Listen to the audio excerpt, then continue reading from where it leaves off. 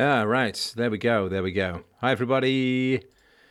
It's Steph. Hope you're having a good evening. If you're not talking at the beginning here, just give me a couple minutes for a wee ranty rant, and I will make sure that I at least get my thoughts and feelings across, and then we can go with everyone. Just a quick audio check, because Windows never lets you keep your settings, right? You know that. It's like Obama with your doctor. You think you can keep your settings, but you can't, because you opened up another program that just messed with them completely and won't let them back. All right. Good afternoon, Julie. Steph Butt in the house. Hello, Sode. Hello, Jay Santana. Just audio check. Oh, you guys can hear me all right too, right? Audio okay? And yeah. Oh, yeah. No, Bitcoin is kind of cheesing me off. The community as a whole is kind of cheesing me off at the moment, so it's time to make some enemies out of former friends. Everybody has a talent. You know, some people can turn strangers into friends. I can turn pretty much anyone into an enemy, and it seems to be a kind of a compulsion, but I think it will be worthwhile and useful. All right. Just remember, if you can mute, if you're not talking, don't interrupt my rant. It's so great to see SM, that sadomasochism. Oh, wait, no, that's me, looking lively and well. Well, it's going to get a whole lot more lively. I'm just gonna bounce right into this. Oh, my God. Oh, people. Okay. Yes, it's true. Bitcoin is down. What do we got? Actually, I just asked everyone to mute. What do we got? What's the latest? Last I saw, it was like low 50s Canadian. What do we got? Yeah, diamond hands, paper hands. These paper-handed people are, frankly, kind of exhausting. What do we got here for it? Is it down? Is it up? Up and down like the Assyrian Empire. $52,208. And people are like, it's down. It's like, yes, but it's still 500% up. I mean, my God, talk about a hedonic treadmill. Okay, I'll tell you why it's down, and I'll tell you why it's really annoying that people are freaking out that it's down, okay? I will tell you why it's down. Let me just do this thing. I think I'm going to have to pin myself. For some reason, it's... can I pin myself to the start? Pin video. Yes. All right. Okay, I want you to think of a scenario which we're all familiar with if we've watched heart-tugging preteen directed movies like Titanic, which is the ship is going down, right? Titanic is going down, and there's not enough lifeboats, not enough lifeboat seats for everyone on board, right? So a couple of people are like, I heard a pretty funny thump. I'm looking over the side of the Titanic, there's a big gaping hole in the side, and James Cameron's at the helm of the camera, so things aren't going to go too well for us. And so they start edging towards the lifeboats. And these are the people getting into Bitcoin or cryptos in 2011, 2012, 2013, and so on. And they start getting on. And then at some point, people start to figure out that the angle of the ship's getting a little hinky, and you got a whole orchestra starting to slide towards the end. This is before the guy spins down and bangs his head on the propeller, before the ship splits in two. Things are going kind of badly for the whole Titanic situation. So more and more people start edging towards the lifeboat. And then, frankly, some rich assholes come along and they say, oh, you know what? I think there's too many people in that lifeboat for us. We don't really want to sink with the ship, and we're very rich. So, I got it. I know what we're going to do. We're going to say that there's another lifeboat coming. Yeah. Okay. Now, this lifeboat that's coming is shaped like a dog. And it's going to be super fantastic. These lifeboats, they're not perfect. There's no Lido deck. There's no shuffleboard. There's no karaoke. Unless you're sitting near Red Pill. There is... It's not classy enough for you. There's going to be a way better doggy-shaped lifeboat coming along, so you don't need to worry about this one because Dogboat is coming. And people are like, oh, hey, man, if Dogboat is coming, I'm not going on this one. I'm not going on the Bitcoin lifeboat because Dogboat is coming.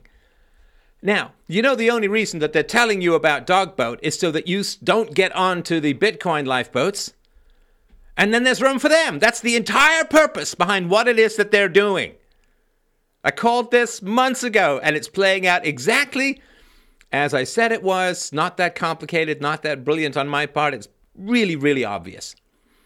So what's happened is rich people are finally cottoning on to the fact that Bitcoin is going to be the thing. Now, I'm not talking diss on other cryptos, except for Dogecoin, which seems to me mostly a joke meme coin created in about 2 hours, for which there have been precious little development over the past 5 years. But anyway, so the imaginary coin, no, not going to work. So rich people are like, wow, Bitcoin's really a thing. And you've got real cracks showing in the fiat currency system, people. Real cracks showing. What is it? 30+% of Americans are getting $3,800 up to in stimmy checks every month from the government. The graph of the Canadian money supply is like the graph of my interest in girls when I hit 12 and a half. Blick!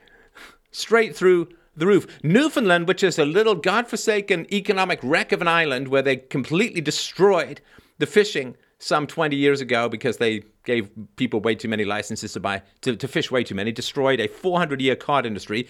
Everybody there is broke ass. And the average worker in Newfoundland owes $170,000 in government debt. And they've just gone to the bond market and they said, hey, we'd love some more money. And they've said, you've got to be kidding, man. No way. You can't possibly pay this off. We have governments unable to borrow. We have massive expansions of the money supply, and people are still believing that inflation is, oh boy, we thought it was going to be 3.5%. It's 4.2%. It's like, you've got to be kidding me. You've got to be kidding me. Hearing the mainstream media's and the government's estimates on inflation is like some really slutty girl telling you about how many lovers she's had in the past. 10 times the number, and you're probably somewhere close. Oh, really, I was only with 4 boys, and it was all long-term relationships. They were all choir boys, and one of them was a nun. It's like, okay, so 4 is 40, and 4.2 is about 42%. If you start looking at lumber, and if you start looking at housing, and you start looking at food, and you start looking at gas, we're not talking 4.2%. So you understand, COVID was the iceberg. I mean, the ship wasn't going to make it to England anyway, but COVID was the iceberg, which meant that there was no graceful exit from it. So Elon Musk, oh my God, this is a guy who basically accused a hero who rescued a soccer team from a flooded cave. He called him a pedo. And the guy sued him, and Elon fought it ferociously and ended up winning for some bullshit free speech crap in the U.S. And this is a guy who will falsely call someone a pedo and then defend himself to the death. This is a guy, there's a picture floating around of Elon Musk with Ghislaine Maxwell, Jeffrey Epstein's, quote, girlfriend / pimp for underage children.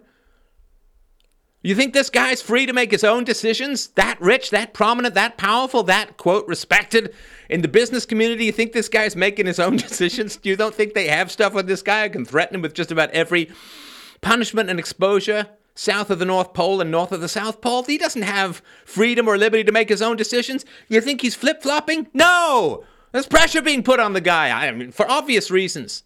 Because once the smartest guy in the world makes more money off Bitcoin in 2 months than he made from 13 years of designing and selling electric cars, people are like, holy crap, we got to get on this lifeboat. Ooh, lifeboat's kind of expensive. $60K for a ticket on a lifeboat? For $60K for a seat? We got to drive that price down. Let's put some pressure on the guy. Let's get him to start talking about Doggy Coin. You understand? It's a joke. Doggy Coin is not a real thing. It's a made-up bit of nonsense. It's complete crap. It's not tested. And then you've got Elon Musk saying, well, but you see, if Dogecoin can simply get 100 times the speed at 1/100th the price, it's going to win.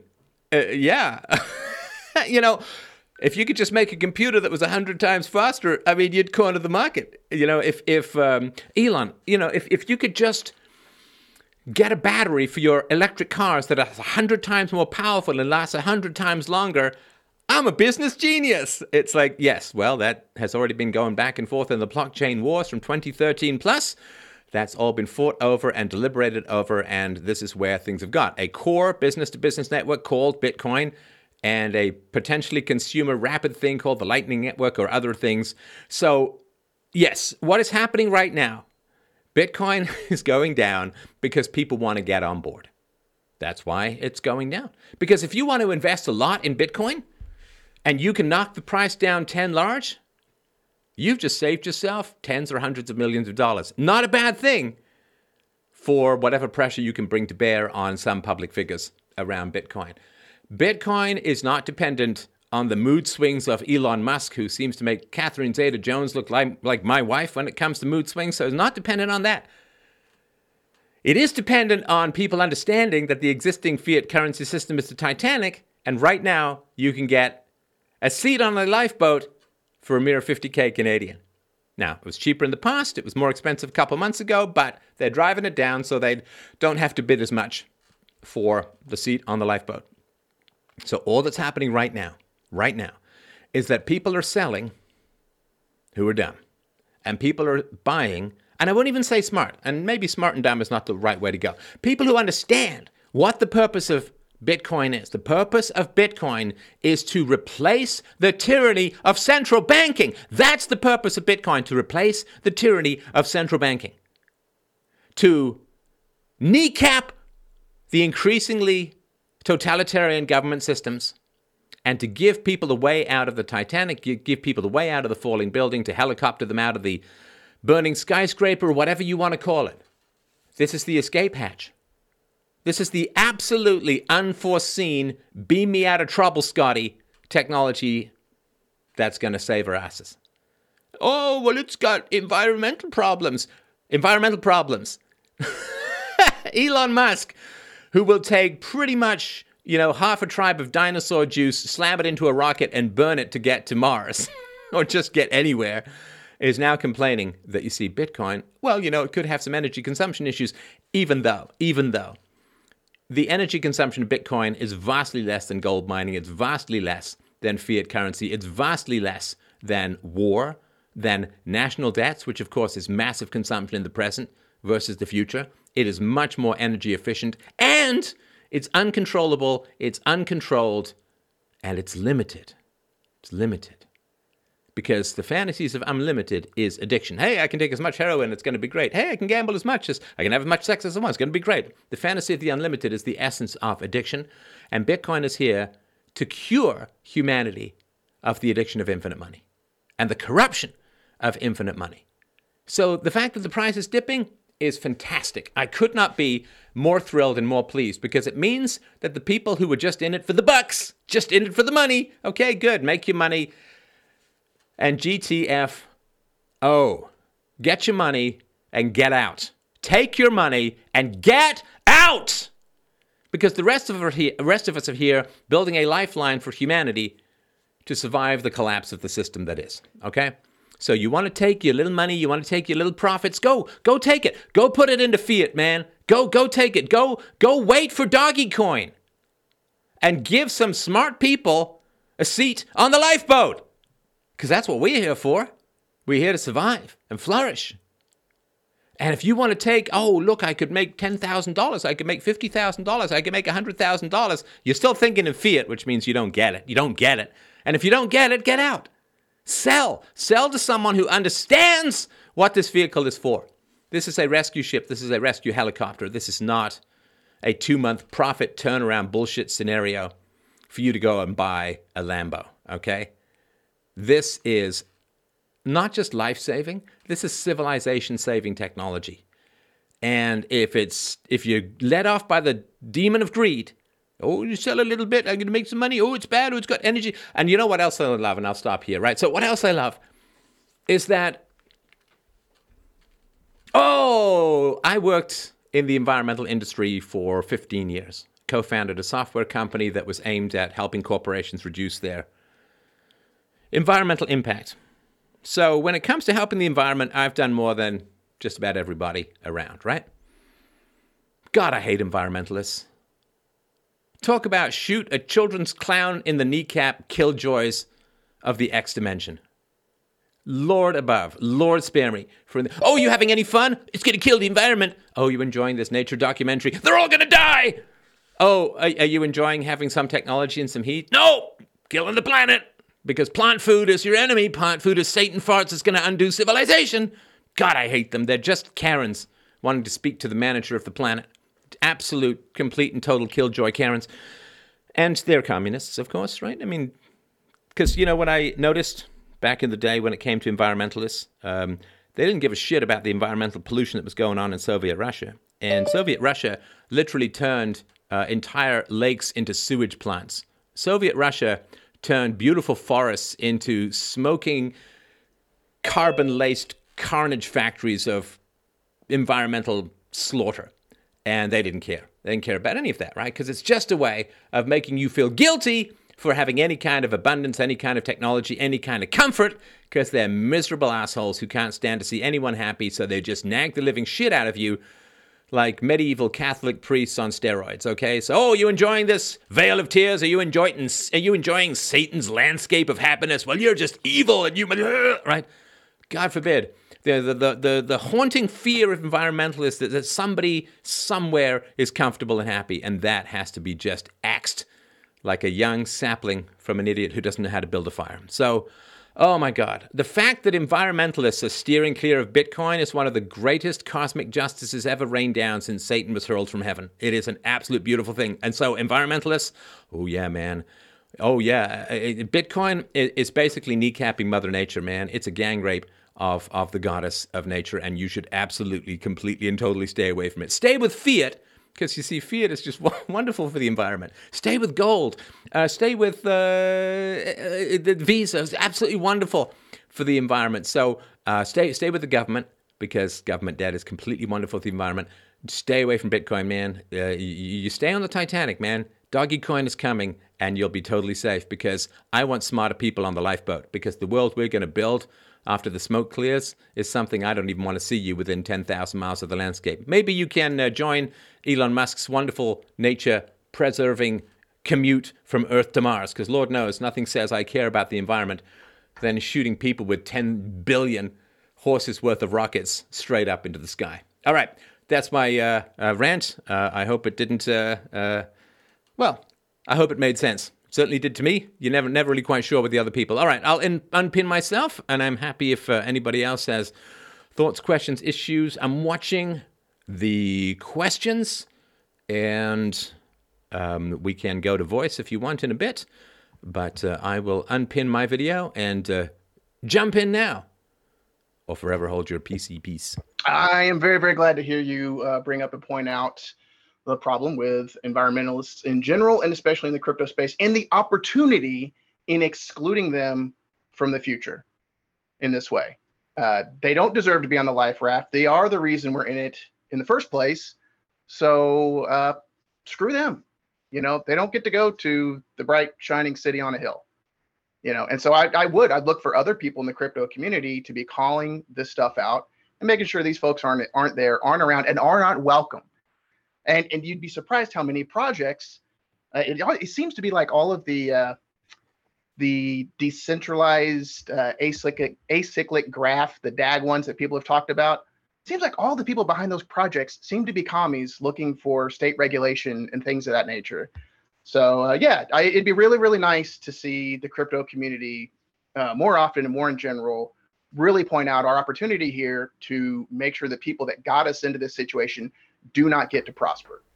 It's a strange thing when you think about it, how everybody and their dog accepts that power corrupts, and absolute power corrupts absolutely. And everyone who says the same thing, power corrupts, man. But we got to have the government handle every single conceivable problem, because now apparently in my cross-brain 1984 Richard Burton's head up his own ass universe, somehow power doesn't corrupt the moment it's transferred to the government. Power corrupts, and nothing corrupts more than fiat currency. Nothing corrupts any human being more than being able to type whatever the hell they want into their own bank account and lend out that money to their pals at the expense of the poor and those on a fixed income. So Bitcoin solves the problem of the corruption of power that comes from centralized coercive control of currency. And if you can't solve that problem, there's no way you can ever solve that with the government.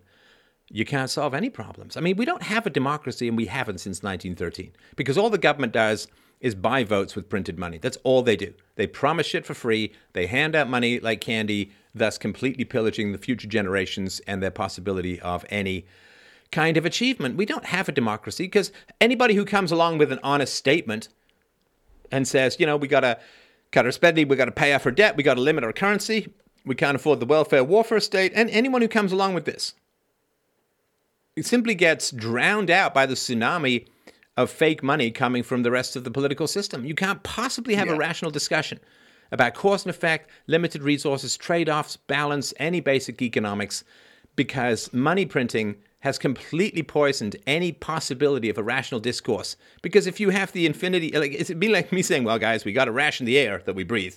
Well, I guess we have that with global warming. But it's like coming along and saying, we got to ration the air that we breathe. And people say, well, air is functionally infinite. What are you talking about? It's the same thing with currency. So we've got to have sensible discussions about limits on currency and limits on spending and limits on government growth and promising everything to everyone. It's like, no, but money is free and infinite. Why on earth would we have those? You must just hate the poor. You just must want people to get sick and so on, right? So it actually, when you have a delusion of infinity, that's actually a psychosis. Like you are hallucinating that you have an infinity when you don't. And fiat currency has turned our population in general psychotic. And I know that sounds like hyperbole. I don't believe it is at all. Because we have this delusion of infinite resources, which would be insane. Would be insane. Like if you were a gambling addict and you said, and somebody tried to intervene, like some professional tried to intervene, you were sent to some gambling addiction camp and you say, no, but you understand, I have infinite money. I have infinite resources. I've got a bag here. It looks small to you on the outside. It looks like something that would hold, I don't know, a couple of Dungeons and Dragons dice or, one testicle of a soy boy. But actually, when you reach inside, there's infinite money inside. Now, that would be a psychotic delusion, that you had an infinite bag of infinite money that looked kind of small from the outside. And you would be treated with antipsychotics. In fact, they wouldn't even try talk therapy with you because you would be so far gone that they'd need to somehow shock you into some basic coherence in order to have a rational discussion with you at all. So we have become psychotic through fiat currency, and Bitcoin and other cryptos solve that. The limited ones do solve that. They bring back some reality, because the gambling addict who perceives infinite money is never going to need to get cured. He doesn't even have a problem. The only people who have a problem are those harshing on his fun by insisting that he has a problem itself. So, yeah, I mean, this solves all of this. Oh my gosh, the price has gone down. Fantastic. That means more people are getting on board, and they're the people who are displacing those who don't get it. And hopefully they get it too, otherwise they'll just be part of the next cycle. Do you think that this is, because in my opinion, I think this is a great moment for like Monero and Pirate Chain, because these things like Dogecoin, I think in the long run, they're going to be used to discredit crypto. I mean, if they aren't already doing that, but I mean, I think this is a huge moment to see where the flaws in Bitcoin are. Not that it's bad. I mean, it's the ground that every other crypto is built on. But I'm just curious what your thoughts are on, this being a less of an issue with privacy coins. Well, so usually you can sort of think of Facebook, you can think of Google, and I know there's lots of government involvement and that kind of stuff, but you look at most meritocracies where the network effect is the greatest, like the more people on Facebook, the more valuable Facebook becomes, then you get like an 80-20 rule, you get a 70-30 rule, and so you'll get the majority of stuff in Bitcoin, and there's room for tons of other coins as well, more specialized coins, more localized coins. I would imagine that stock issuances are going to be done in cryptos at some point relatively soon. There are people who want more anonymity for perfectly honorable reasons, and there are people who want their particular coins to be in a limited environment. Like, you could buy coins that you could only spend at a particular store. They may want those. And again, if you're issuing stocks or going public, you may want to do particular coins about that. So there'll be a majority coin that's used internationally, that's business to business. I think that's Bitcoin. The consumer stuff will probably be some smaller coin. But of course, the perfect thing is that you'll have clearinghouses which will simply shuffle coins between various things, right?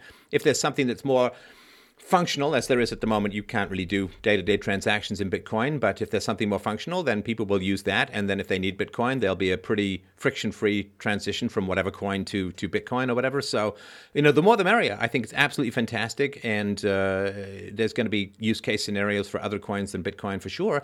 Because, of course, if there are fewer users, then it's faster, right? And that's good, right? So, but then, of course, to be more functional for more users, it has to slow down. So it's going to be lots of different, there's still Linux, right? There's still Linux for servers, even though Microsoft was quite big in there for a while.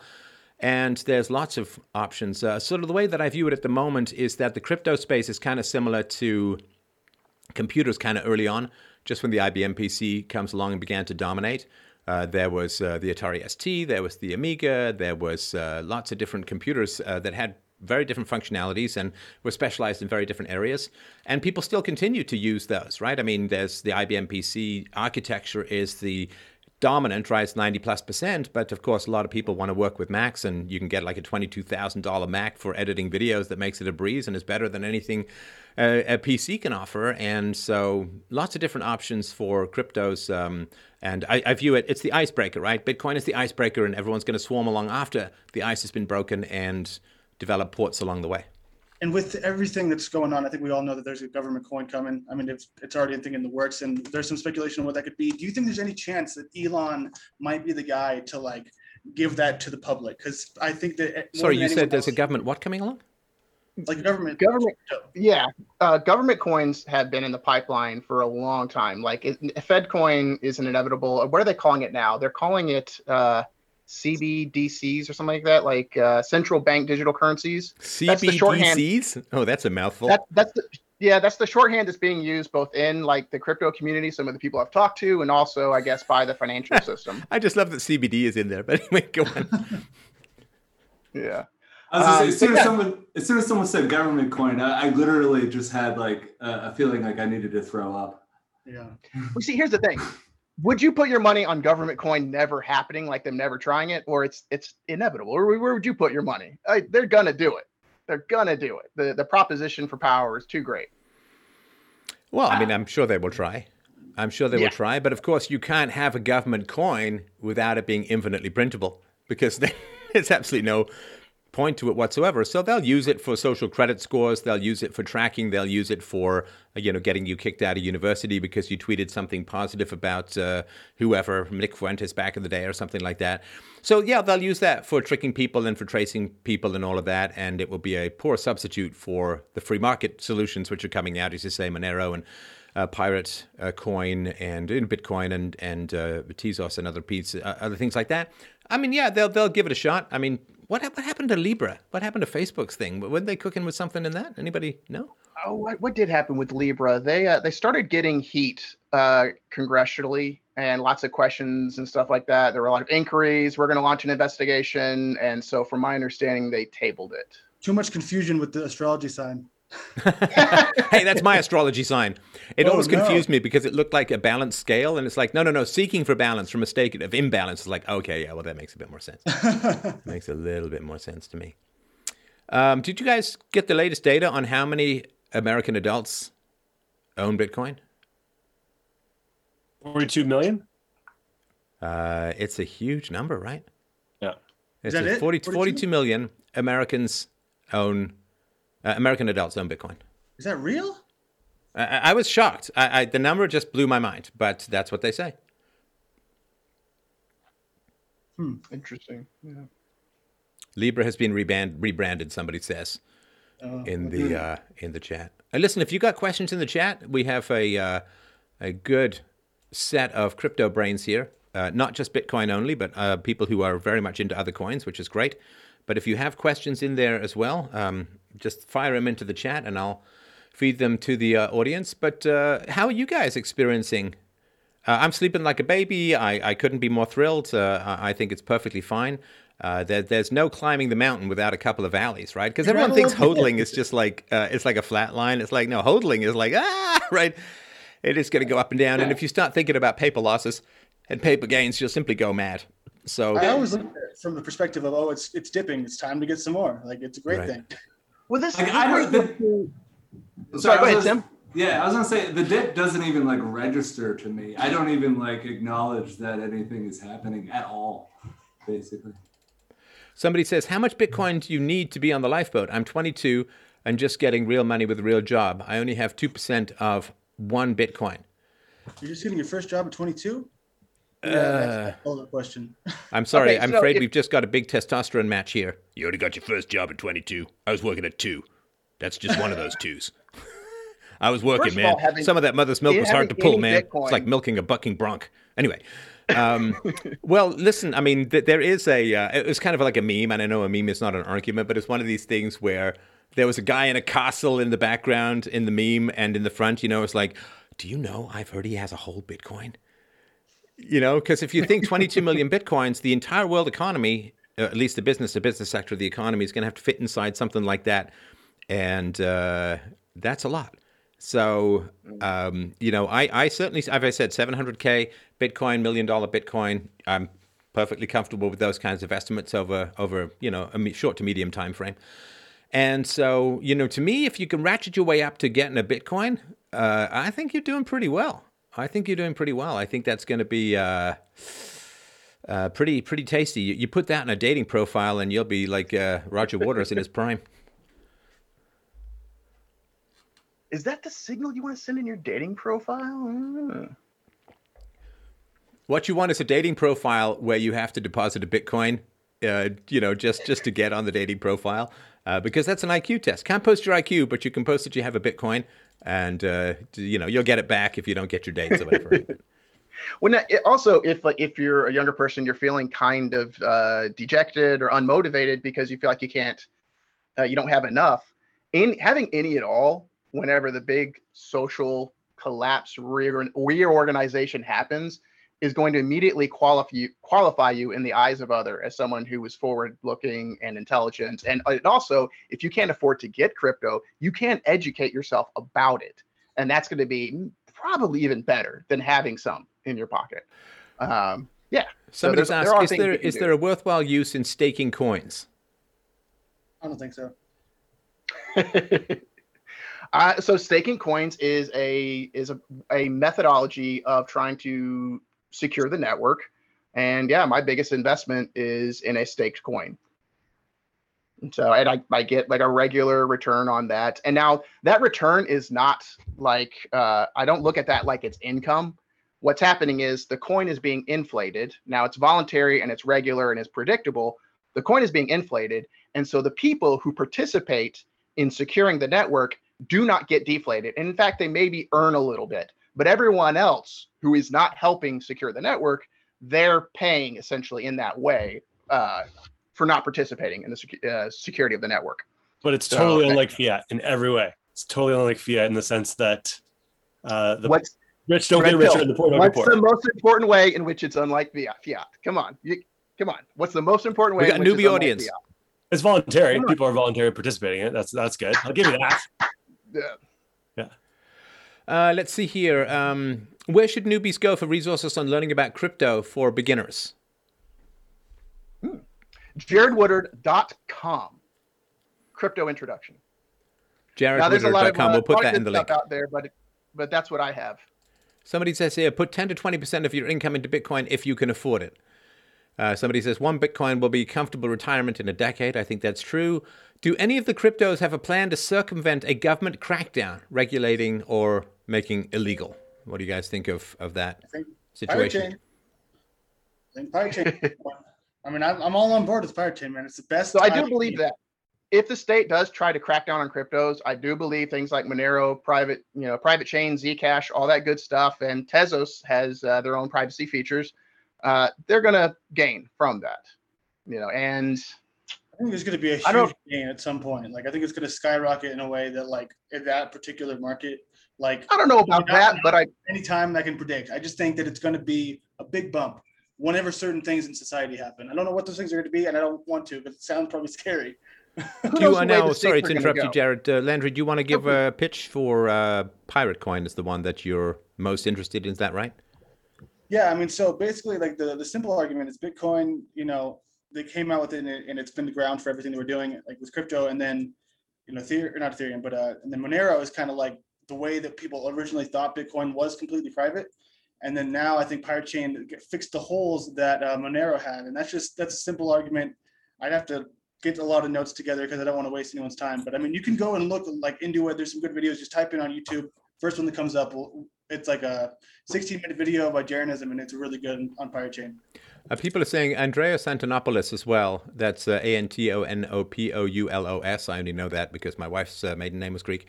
But Andreas Antonopoulos, he was on my show a couple of times, and then I think he turned on me for some reason that I can never quite figure out, but probably has something to do with Wikipedia. But he's a good guy for learning about this stuff. He's a very good communicator about this space. He is, but unfortunately, he is kind of a dingbat lefty. Yeah.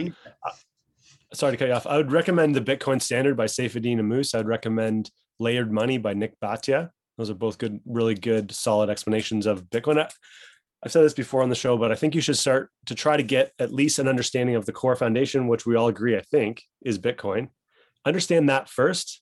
Don't be Elon. Understand that first. And then if you want to branch out into altcoins, then do it, but keep your largest percentage of your portfolio in the one that's the biggest. That's just my perspective on it. The Bitcoin white paper is not that long. I mean, it wouldn't take that long for anyone to read. It's really well written too. Like you can, a normal person can understand it. Concise. I've always had some questions, or people do get a fair amount of questions of energy use. I know it's one of these nonsense things that people are just making up so that they can pretend to be smart, or pretend that they were smart to, I didn't get into Bitcoin, but it turns out I just love the planet, so I'm a really good person, right? That's kind of the way it goes. Do you guys have any, and this is true for cryptos as a whole, do you guys have anything that you wanted to say about environmental issues, environmental arguments? Yeah, I want the maximum amount of energy possible that the free market will provide into the coin that protects all my wealth, which is Bitcoin.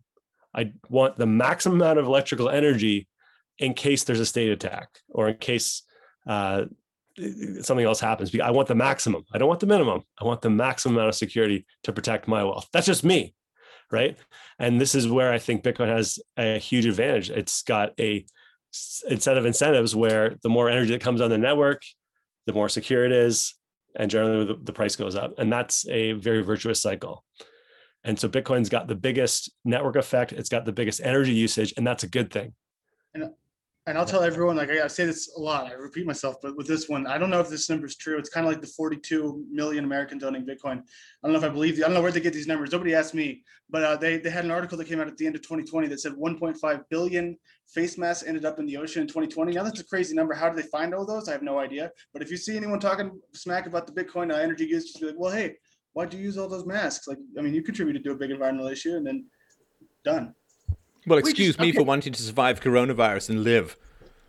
It's a huge energy cost if I die, because then all of the energy put into keeping me alive was wasted. Okay, they got their answers, right? Anyway, I've got a couple of facts here, but I'm happy to hear from you guys if you've got other things you want to say about energy consumption, energy use. A lot of the energy use that Bitcoin is taking is what would otherwise be wasted energy. There's flared gas in an area that's electrically separated from the grid. That would have been otherwise actually CO2 in the atmosphere, but it's been burned at a really high efficiency so that it's now generating Bitcoins, and that all they need is an internet connection out there in the boonies. They don't need, a pipeline or another other way of transferring the gas. So that's one thing. That's not necessarily renewable energy, but that's otherwise wasted energy. And then a lot of the Bitcoin energy that's being used to mine is straight up renewables, because that's the lowest cost of energy. Hydro is the lowest cost of energy, and that's a majority of the Bitcoin mining in China is done seasonally.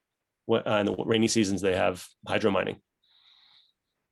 So basically, proof of work has allowed to use energy in market effective ways, market productive ways that you couldn't in the past, like Red Pill's talking about with the off gas, or not off gassing, but the flares. Now, Steph, are you going to go over the stats on the energy and CO2 use, comparing gold and paper currency, the banking system, Bitcoin? Because if you were going to do that, I don't want to steal your thunder. Yeah, I mean, just so here's some of the latest data, right? Bitcoin's annual electricity consumption stands at 113 terawatt hours. So this is energy for miner demand, miner power consumption, pool power consumption, and node power consumption. So this amount is at least 2 times lower than the total energy consumed by the banking system, which is estimated to reach 263.72 terawatt hours per year globally. Now, I think that's an unfair comparison because the banking system is doing a lot more than Bitcoin. So that would be my pushback against that. Just, I want to make sure that both sides of the case is heard. Bitcoin's energy consumption is transparent and easy to track in real time. So there's a Cambridge Bitcoin electricity consumption index. The evaluation of energy usage of the traditional financial system and the gold industry is not that straightforward. So energy utilization is not necessarily a bad thing. And of course, energy utilization is kind of one of these things like if you are an antinatalist, there's too many people in the world. You could throw yourself off a bridge. That's not what I mean. I don't agree with this energy usage. You know, you're saying that over the internet, which requires energy. That's different, right? So everyone has this like weird thing where they abstract these negatives and then completely ignore their own usage. I mean, gosh, I don't even know. Like the number of people who were lecturing, you know, Bill Gates lecturing me on energy consumption when he's got 19 houses, or whatever it is. I mean, come on, it's just ridiculous, right? I mean, it's let them eat cake stuff, right? So. The question is the Bitcoin network's electricity consumption an acceptable use of energy? Well, of course it is, right? So anyone can use Bitcoin, anyone can hold Bitcoins. It's very egalitarian. Bitcoin transactions can provide probabilistically final settlement in an hour, 24 hours a day, 365 days per year. My very first professional job was doing COBOL 74 programming at a stock trading company, and you know, everybody went home. And you can buy and sell Bitcoin. You don't need a stockbroker. You don't need a license. You can do it on your own. You can do it 24, 365. That is pretty wild. You know, like in these old movies, it's like, I got to get off the phone because the Japanese market is opening in 20 minutes. And it's like, that's not a thing for Bitcoin, which I think is kind of cool. So this is from Arc Energy. In our view, the concerns around Bitcoin's energy consumption are misguided. Contrary to consensus thinking, we believe the impact of Bitcoin mining could become a net positive to the environment. With real-world data, we demonstrate how mining could impact the amount of renewable energy provisioned to the grid by transforming intermittent power resources into baseload generation by way of energy storage. We illustrate that renewables would be able to satisfy only 40% of the grid's needs in the absence of Bitcoin mining, but 99% with the commercial subsidies associated with Bitcoin mining. And of course, if Elon Musk is so concerned about a financial system that uses too much energy, clearly he would dump fiat at the moment and take Bitcoin. So, of course, that's not what he's doing. And he's a smart guy. And when smart people make incomprehensible decisions, it's usually because there are pressures on them that you and I don't have any access to. That's just, I mean, to me, anybody of any prominence and significant wealth is just compromised. I mean, you look at Bill Gates. I mean, the guy took a dozen plus meetings with Jeffrey Epstein after Jeffrey Epstein's criminal predation upon children was revealed, and he resigned from the Microsoft board because he was just chasing after women left, right, and center, and he's a gross, compromised, weird, freaky eugenics kind of guy, as far as I can tell. So until the divorce, it's kind of funny. Like, I'm sorry. Everyone's talking bad about Bill Gates now, just like right after the divorce. Like nobody really said much about him being creepy. Like, I mean, I'm talking about the lefties. Now, yeah, to be fair, I've been trashing him for years. But yeah, no, for sure, for sure. Let's see here. Mining Bitcoin in the winter in your home is literally zero emissions. Yeah. Let's see here. What do you think the future of Bitcoin exchanges will be? Gosh, that Jared guy is so handsome, says a guy. Oh, it's interesting. He's got the same name. Interesting. What are the odds? What are the odds? Shocking. The future of Bitcoin exchanges, well, I mean, Bitcoin exchanges are safer than meeting someone in a parking lot late at night to exchange your things. I've heard some stories. I've heard some, run! It's a scam, right? So, you know, you get your convenience, you give up your coins, and there could be some centralized regulation and so on, but it's just the way it is right now. There's some pretty awesome decentralized exchanges now for Bitcoin and other coins. Like, check out BISQ. You need a little bit of Bitcoin to start with it, but then you can be making anonymous trades peer-to-peer online with people all over the world. Might be something to look into. There's another project that launched recently, Thorchain, I believe. I haven't looked into it. It looks kind of interesting. That is supposed to allow for swaps between in a decentralized fashion, allow for swaps between any and all other cryptos. So, and that's just one of many. They're called DEX, DEX, decentralized exchanges. There are all kinds of them out there. So it doesn't take too much looking to find a good option. Wall Street energy use is probably off the charts once you consider the energy use needed to import all the cocaine they use. I think that's probably a very, very fair point. Here's the thing, too. So, I mean, for those who don't know, one of the biggest environmental disasters in the modern world was Saddam Hussein setting fire to all of his oil rigs as the U.S. invaded in 2003. So, you know, if you're really, really concerned about the environment, you'd say, gosh, well, what was funding the war crime of invading Iraq? Oh, that's right. It was fiat currency. which led to these kinds of environmental disasters. And people say, "Oh my gosh, what is driving overpopulation?" Well, the fact that we pay a lot of people to have a lot of kids through the welfare state, as long as they don't have any fathers in the house, it could be said that is driving a huge amount of environmental issues, if you care about that kind of stuff. But it's all nonsense. Didn't they just to point out recently a report came out that said that China was producing more pollution than all of the rest of the developed world combined? But of course, China apparently runs American universities, so you won't hear much about that these days. Let's see here. How long until we dig up pics of Steph with Epstein? Talk to me privately, if you don't mind. If there's something I need to know, that would be excellent. And if my Epstein tapes ever get revealed, you guys will truly find out if I look good from, frankly, any angle and every angle known to man. All right. Let's see here. Landry is much more handsome. Everybody knows it, says Unknown for You. I feel like we're playing Among Us here. Vax coins are coming soon. Yeah, maybe. Elon's rockets blasting holes in the ozone continues. Yeah, see, for Elon Musk, how much carbon emissions did he come up with to what is he, $180 billion, and how many private jets does he? It's all, I don't know, it's all a bunch of nonsense. Environmental concerns is just a way of showing your status these days. I'm too wealthy to care about it, to know about it. The carbon taxes don't affect me, don't you know? Blah, blah, right. Yeah. Now, we could go, can we have a dick measuring contest? You would need a much bigger television if I were to join into that. So I don't know that they make them that big. Maybe IMAX? Hard to say. But no, I think that we will not. Lord knows I'm hanging by a thread everywhere on social media as it stands. So let's see here. Oh, yeah. What do you guys think of lending your Bitcoins for percentage? Have you guys looked into that at all?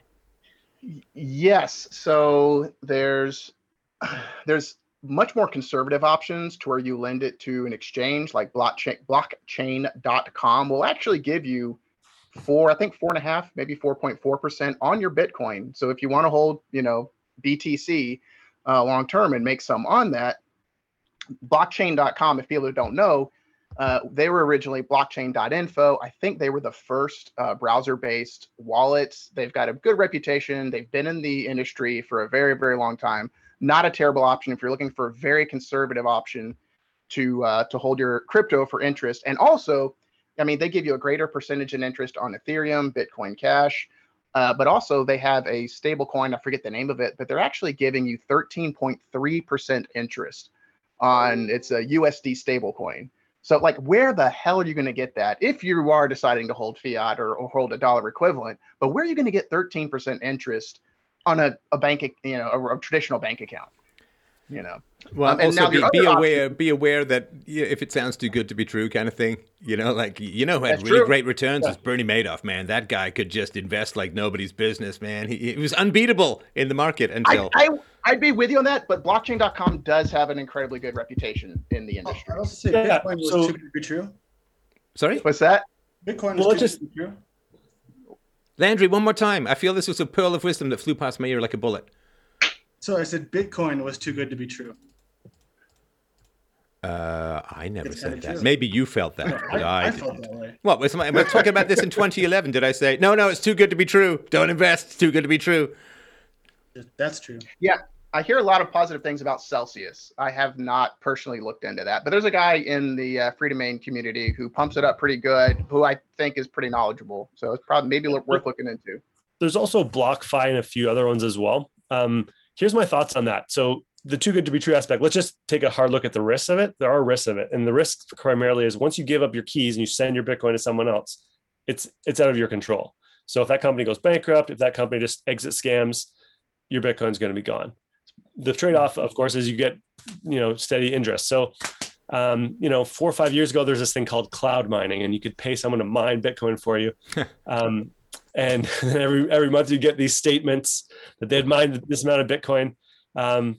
There's a noob I know back then that put a little bit in and just to see how it worked and was making all this money on USD, and then found out once they pulled it all out, actually, at the end of the day, he got less Bitcoin than he actually put in the first place, right? So I'm not saying BlockFi is a scam. It's a black box that you're putting your money into. You can't really see what's going on behind the scenes. I don't know blockchain's specific model, but in terms of lending it out for interest, there's a risk that you take when it's not your keys, it's not your coins.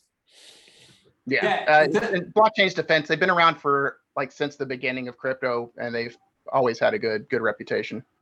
The thing that kind of freaks me out about it is, like a little earlier, we were talking about, what if the government cracks down? And they've, as far as I know, they've like never really seriously talked about cracking down as far as like attacking the network, because they just don't have any clue about how to even start working on that.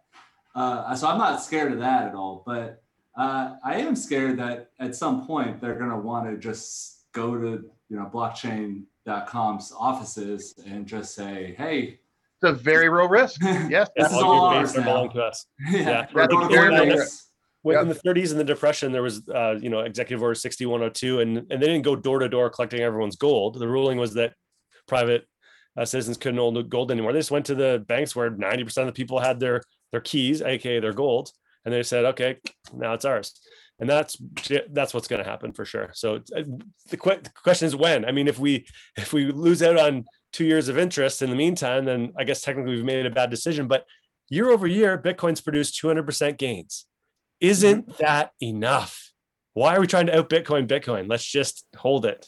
See, No, now, the see, way now, you're getting 200%, more Bitcoin. 200% does make me happy, but 204%. I mean, that's to me tipping right over the edge to sheer joy. No. See, the 200% is in USD gains. The 4% is in, at least you're not. It's calculated in USD, but you're paid in Bitcoin on that interest. So you're getting more Bitcoin. Do we have any Etherheads here? I'm sorry. Go ahead. Play around with your money. Yeah. Do we have any Etherheads here? We're getting some questions about Ether, and I, of course, as everybody knows, I have PTSD from Ether. Ether was I was put into a windowless van and beat with a burlap sack full of Ether fees when I tried to sell a collectible version of my novel Revolutions. And I did actually post something. It was like a meme from an old Japanese cartoon where it's like, I've suffered enough. No, your punishment must be more severe. And then he just gets to watch Ether fees on a transaction until the end of time. And that's hell as a whole. So, yeah, anybody know what's going on with that? Is there because they're like, no, we're going to fix that. It's like, well, if you had a magic switch to make it functional, wouldn't you switch that before? It's like expecting your BIOS update to triple the speed of your computer. It's like, no, that's just going to hopefully make it crash less. Well, I think it's really only possible to know a lot about one coin. If you try to know about more than one, it's just too much for one brain to hold. But I remember when Bitcoin was starting to have higher fees, and then Vitalik Buterin, who's kind of like the founder of Ethereum, he said, like, he was like talking smack. He was like, oh, if Ethereum fees ever get above 5 cents, like, I would just be so embarrassed. The Bitcoin people should be so embarrassed of themselves, because this is just, I would never let that happen. And then they're like in the exact same position. So that was, he didn't live up to his claim right there. Oh, everything looks easy until you do it yourself. And this is the challenge that anybody's going to have when trying to overturn Bitcoin is you've had, a genius development time since 2009. You've got $1 trillion or so market cap of invested and interested people. And again, maybe there's a magic switch. Generally, though, I try not to manifest too much the Dunning-Kruger thing. This is how ridiculous Elon Musk is, right? And the guy's a great businessman, and I give him all of that. He's a real visionary and so on. But the idea that he would simply tweet, well, Doge just has to become 100 times faster, 100 times cheaper, and 100 times whatever. Come on, man. I mean, this is not a business plan. Now, Steph, I got to ask you though, like, how great of a businessman if he's chasing like government subsidies? Bruce Fenton shared on a tweet that if someone got paid $1 million a year for every year since Jesus walked the earth, they would not get as much money as Elon Musk has received in government subsidies in the last decade. Well, are you saying that it's a bad business practice to get free money? It bothers me. I don't No, know. yeah, it bothers you for sure, but that's hate the game, not the player, right? I mean, of course, if you're a business like I faced exactly the same thing when I was in the software field, and the government comes along, we did contracts with the military and so on. You're like, well, I was an objectivist back then and all that, so it was okay for me, sort of morally back then, because I thought the government should do like, courts, the military, maybe a couple of roads and that, but. It's tough, right? Because if you are on a board and you're making financial decisions for a company and your shareholders find out that you gave up $20 million in free money, you're done and you're gone. And they might even sue you for failure to maintain the value, fiduciary irresponsibility or whatever it is. So, if he can get free money, there's no better investment than a congressman. Fair. That's fair, but plenty of CEOs get by every day doing just enough without receiving the amount that he has. They're not thrown off their boards and lynched for. No, but that's because because he's kind of a celebrity guy, and his tweet, like most CEOs, them if you're in the industry, but you don't know them if you're not. Whereas he's kind of like there's not like the CEO of, I don't know, some big company is not going to host SNL, right, and have some autistic mumblings about being different from everyone else. But because he's kind of like a celebrity CEO, he can make people's life difficult as well through his Twitter account and through his general publicity as a whole. So the fact that he can get more would be a plus for a lot of people. Fair. Now that brings me to a question I've been wanting to ask there, and it also ties into the environmentalist stuff too. All right. Tezos is proof of stake, and introduce Tezos. Remember, we got a newbie audience.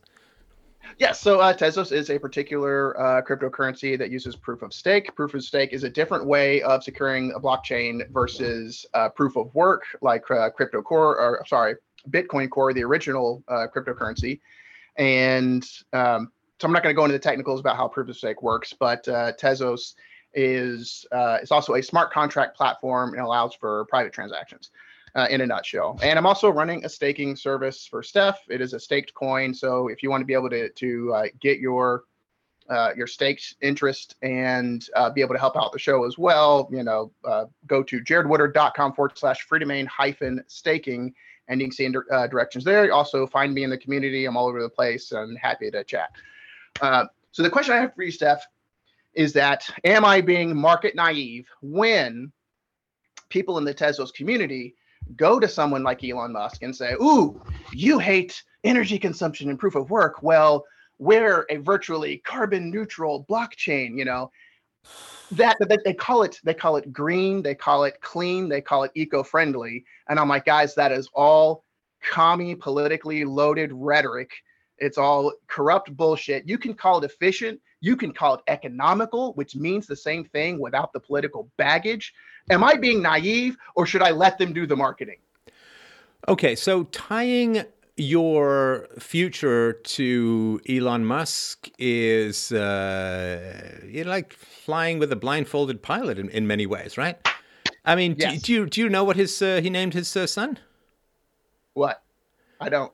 I don't think there's any human way to pronounce it. So it's X space and then the AE letters jammed together space A-12. I'll put that in the comments there. So X space AE space A-12. Okay, so this is who you want to tie your business future into and all of that. So it's that's kind of crazy, right? It's really nutty. That's his. Okay, so I'm with you. I'm with you in the sense that, and I told them, I'm like, look, Elon has made an enemy of damn near everybody in the crypto community. You do not want to wed Tezos to that, for one thing. But now, whenever they try to use the green, the clean, the eco bullshit, should I get mad at that? Like, you're welcoming commies into the community, or should I be like, hey, have fun, market the coin? What do you think?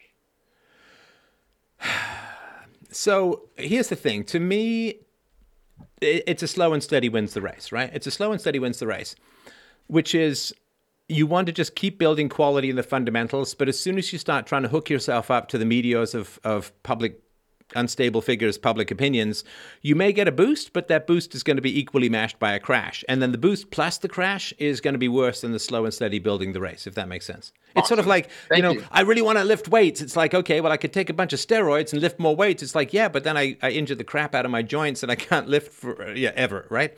So to me, the tortoise and the hare thing, I grew up with a hare. Like I know that I'm the tortoise guy par excellence, because that to me is what really works and builds a stable foundation. So just continuing to work on the quality, continuing to work on the business case for what it is that you do.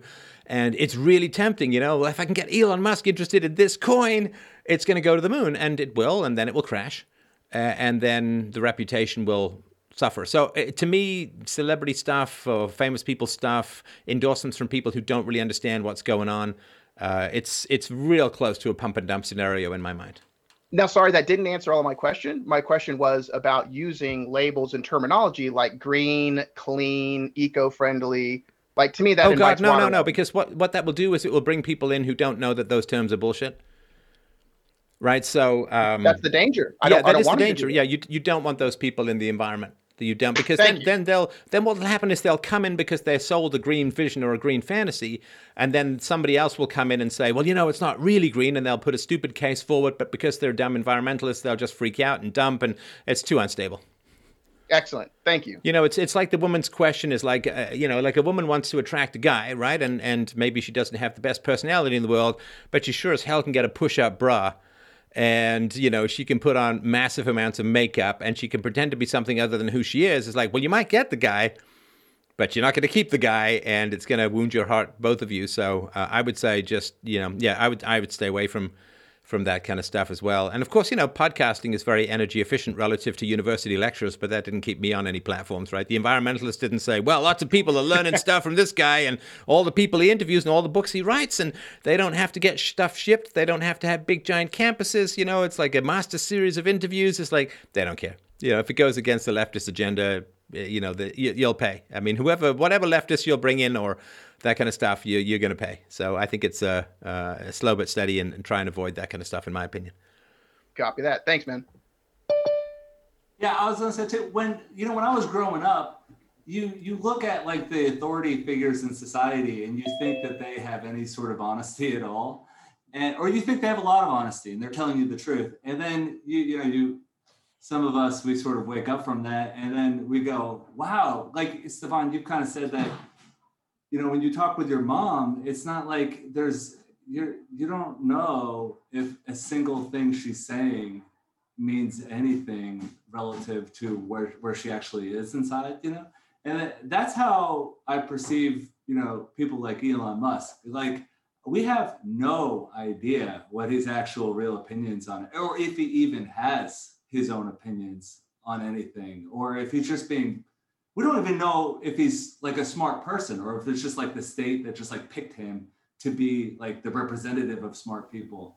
And like, I don't really trust anything he has to say.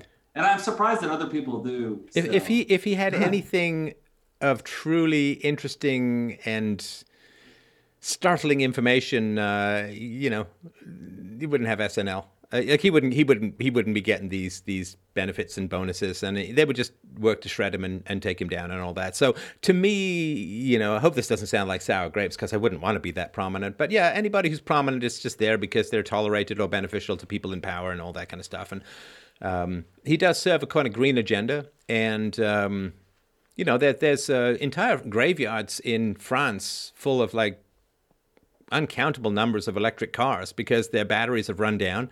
The cost of replacing the batteries without subsidies is more than the price of the entire car, but they can't throw them out because nobody's going to take those incredibly toxic batteries. So all of these big environmentally friendly cars are just sitting there getting rained on and leaching all of their acids into the soil, where they'll go into the groundwater and do horrible things. So yeah, it's I think it's mostly a bunch of nonsense, but yeah, he's very expert at getting money from the government, and I guess that's a benefit as a whole. Yeah, also, it's like trying to go after Elon Musk is kind of like going after like a super hot babe who's out of your league, because she was like, oh yeah, you can take me out to eat and like shower me with gifts and stuff, but I'm not going in the house with you at the end of the night. So like you could, he might toy with you a little bit, but you know, he's not gonna, you know, settle down at all. You know, unless his masters tell him it's okay to do it. All right. Did he date Amber Heard? Elon Musk dated Amber Heard? Oh, well, enough said, man. Okay, so Elon Musk really, really liked Amber Heard and now doesn't like Bitcoin. Okay. I think we can survive that. I think we can survive that. Right. Let's see. He's got 7 kids, right? He's got 7 kids. A bunch of different women. Anyway, that's neither here nor there. Any other thoughts or comments or questions or issues? While we're pigpiling on Elon, he also called for a carbon tax. Carbon tax. So completely and utterly screw him for that. Oh no, but it's great for him, right? Because a carbon tax would make his cars more valuable, and I mean, he's Gale Wynand for those who've read The Fountainhead. That's about it. Daph, I just wanted to jump over to Ethereum for a second. I know. Yeah, no, got an Etherhead in the house. Go for it. Yeah, I'm not a big Ether guy myself, but I was watching the DLive. I was in the DLive chat. I was like, okay, I need to get on and just talk about some of the stuff. Well, first, before I do, thank you for everything. You've really helped change my life in massive, massive ways. So I appreciate that. It's very kind. Thank you. Yeah. So people wanted to learn about crypto. So I'll give a disclaimer: not financial advice. This is my personal opinion. This is my own, and I'm not a tech guy either. So, but I started really getting a deeper understanding of crypto in general when I joined a crypto meetup group. So on the Ethereum website, you can go to the Ethereum community, like go to ethereum.org and then go to their community section. And if you live in a place where they have a meetup, they have a directory there where you can go and talk to people that are super interested in crypto in your area. And I talked to a lot of guys in my area. And that's how I kind of started really getting, a lot more deeper understanding, finding out like what projects are hot, what developers are interested in, what they're not interested in. So that might be one good thing for people. And through that process, I became a Cardano head. So I can talk about that. Please do. When you guys want to. So Cardano is started by Charles Hoskinson, who was a co-founder of Ethereum, but he had a disagreement with Vitalik on what they should do, if they should take VC money or not. And he broke off and started Cardano. And his YouTube channel is super good. He does a lot of AMAs with everybody. He was an early Bitcoin guy, really smart. Stefan, like you're talking about, kind of maybe more of a turtle, very long-term thinking. And they just did a deal with the Ethiopian government, biggest blockchain deal ever. They're bringing on 5 million students to run all educational credentials through their blockchain there. But Mark Cuban, so let me back up. So this past week, when everything dipped, Cardano was like one of the only ones in the top 20 to go up. It was like 20%. It runs on 1/10 of 1% of what Bitcoin does in a year in terms of energy. And Mark Cuban started asking about it on Twitter, and he had a back and forth with Charles Hoskinson about it on the environmental side. So I think that was kind of like the buzz of this past week, of just kind of the energy usage and all that stuff. But maybe to Jared's point, it also used the proof of stake, which is instead of proof of work, which I don't super understand. I know maybe you guys can give me a little bit more insight into that. I know it's based on solving math problems, right?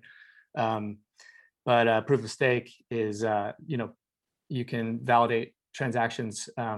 People who can mine and validate transactions based on how many tokens they have, how many coins they have, and they have a super easy way to stake through their wallets. That's super simple. So it's kind of like a passive income type of thing once you build up ADA, which is their currency. But Charles is just an incredible mind, super interesting to listen to. If you don't even buy Cardano, or you don't care about Cardano, you don't want to follow the project, at least check out his YouTube channel, because he's a he's about crypto for the world. Like he's not about like, oh, Cardano is the only project. He just wants crypto in general to succeed. Like he hated when Elon was pushing Dogecoin, and he was like, oh, this is just going to invite regulation. And he's got he volunteered for Ron Paul's campaign way back in the day, so he's kind of got a libertarian bent to him. Nice. That's kind of my 120-second elevator pitch for Cardano. I will look into it. Thank you. Again, not financial advice, my personal opinion. It's my favorite project. Do you mind if I piggyback after that? So for one, Michael, nice to have you, man. Welcome. Yeah, thanks. So Cardano is has been historically Tezos's biggest competitor in comparison wise. Now Cardano is blowing it out of the water in terms of market cap. Like I think they're number 4. Tezos is down to like 32, 37, floating in that area. And like from within the Tezos community, like we don't get it. Like we're practically doing a lot more on chain. We've got smart contracts where we're in the trenches doing stuff. But Cardano has been, not to say it would always, be there or stay this way, but developing with a lot less like actually being done in practical use. What was the other thing I was going to share? Now, yeah, if you listen to Charles Hoskinson, he does come across, or he probably is incredibly intelligent. He's well-spoken. He's like intelligent enough that I'm not smart enough to qualify if he even knows what he's talking about. Not necessarily a high bar though. Let's see what else about Cardano. It's proof of stake. It's going to be a smart contract platform, and it's largely in competition with Tezos. That's about as much as I know from it right now. In the more like gossip area and the hearsay stuff, I know Steph likes a little gossip. My crack. So Charles Hoskinson and Dan Larimer started a project called BitShares, which I don't recall the details about. I don't remember if it was positive or negative. Dan Larimer went on to start EOS, which is EOS is another blockchain, and I'm not entirely sure if it's fair to qualify them as proof of work or proof of stake. But it's also looks incredibly centralized. Like there's only 21 nodes, if I recall correctly, but people are competing to be that node. So there is some kind of a market aspect there. But last time I heard, again, hearsay, that was all pretty much ran by the Chinese, so still pretty centralized in that way. So anyways, so Hoskinson and Larimer, so this is where we get into the gossip. Okay, so they're both coming out of the DC area, like that surrounding area, and have seemingly like Fed ties. But again, that is complete and utter juicy gossip hearsay. So anytime someone's got a Fed relationship in crypto, it is very, very much like taken note of. Yeah, Jared, please. Really quick, I just have a quick question about Tezos, because in terms of market demand, I tried to buy some SHIB Inu coin just for fun last week, and to buy some of it using MetaMask, like the fees were 5x what the transaction was going to be. So I was so like I don't use MetaMask very much, but I was like, oh wow, okay, so this is the market demand that Ethereum is not serving right now, and which Cardano is going to come in and have zero, not zero, but very, very low fees. Is Tezos kind of competing with Ethereum on the same low fee type of promise? Or I guess you guys already have smart contracts, right?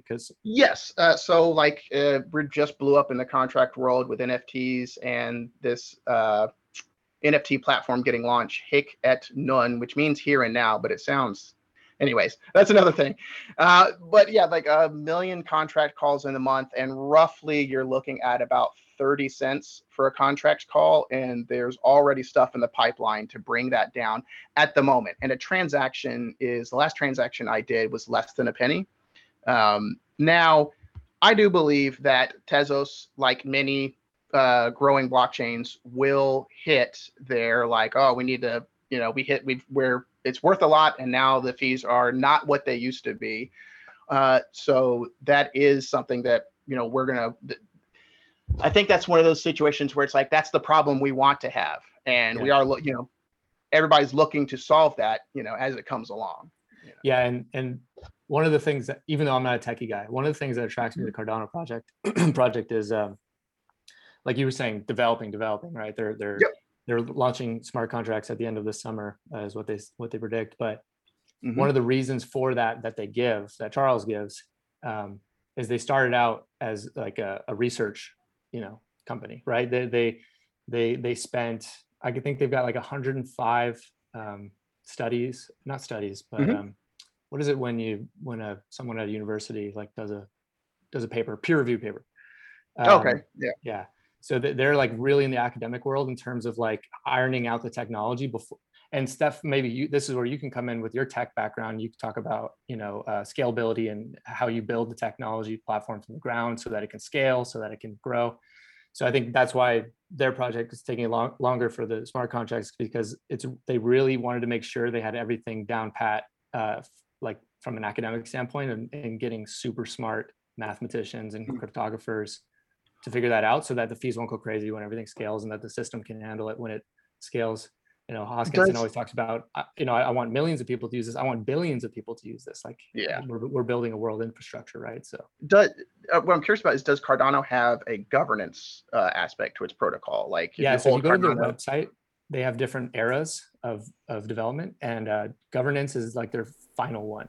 And right now they're in the smart contract era. So the big question about scalability. This is just my thoughts on it, and it goes all the way back to a book I wrote many years ago called Practical Anarchy.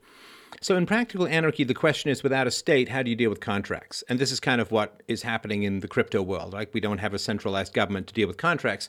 Now, of course, fun fact, the government can't deal with contracts, because if you've ever tried to use the government to enforce a contract, you just know what a ridiculous, money-hungry, lawyer-fattening veal pen of humiliation it is.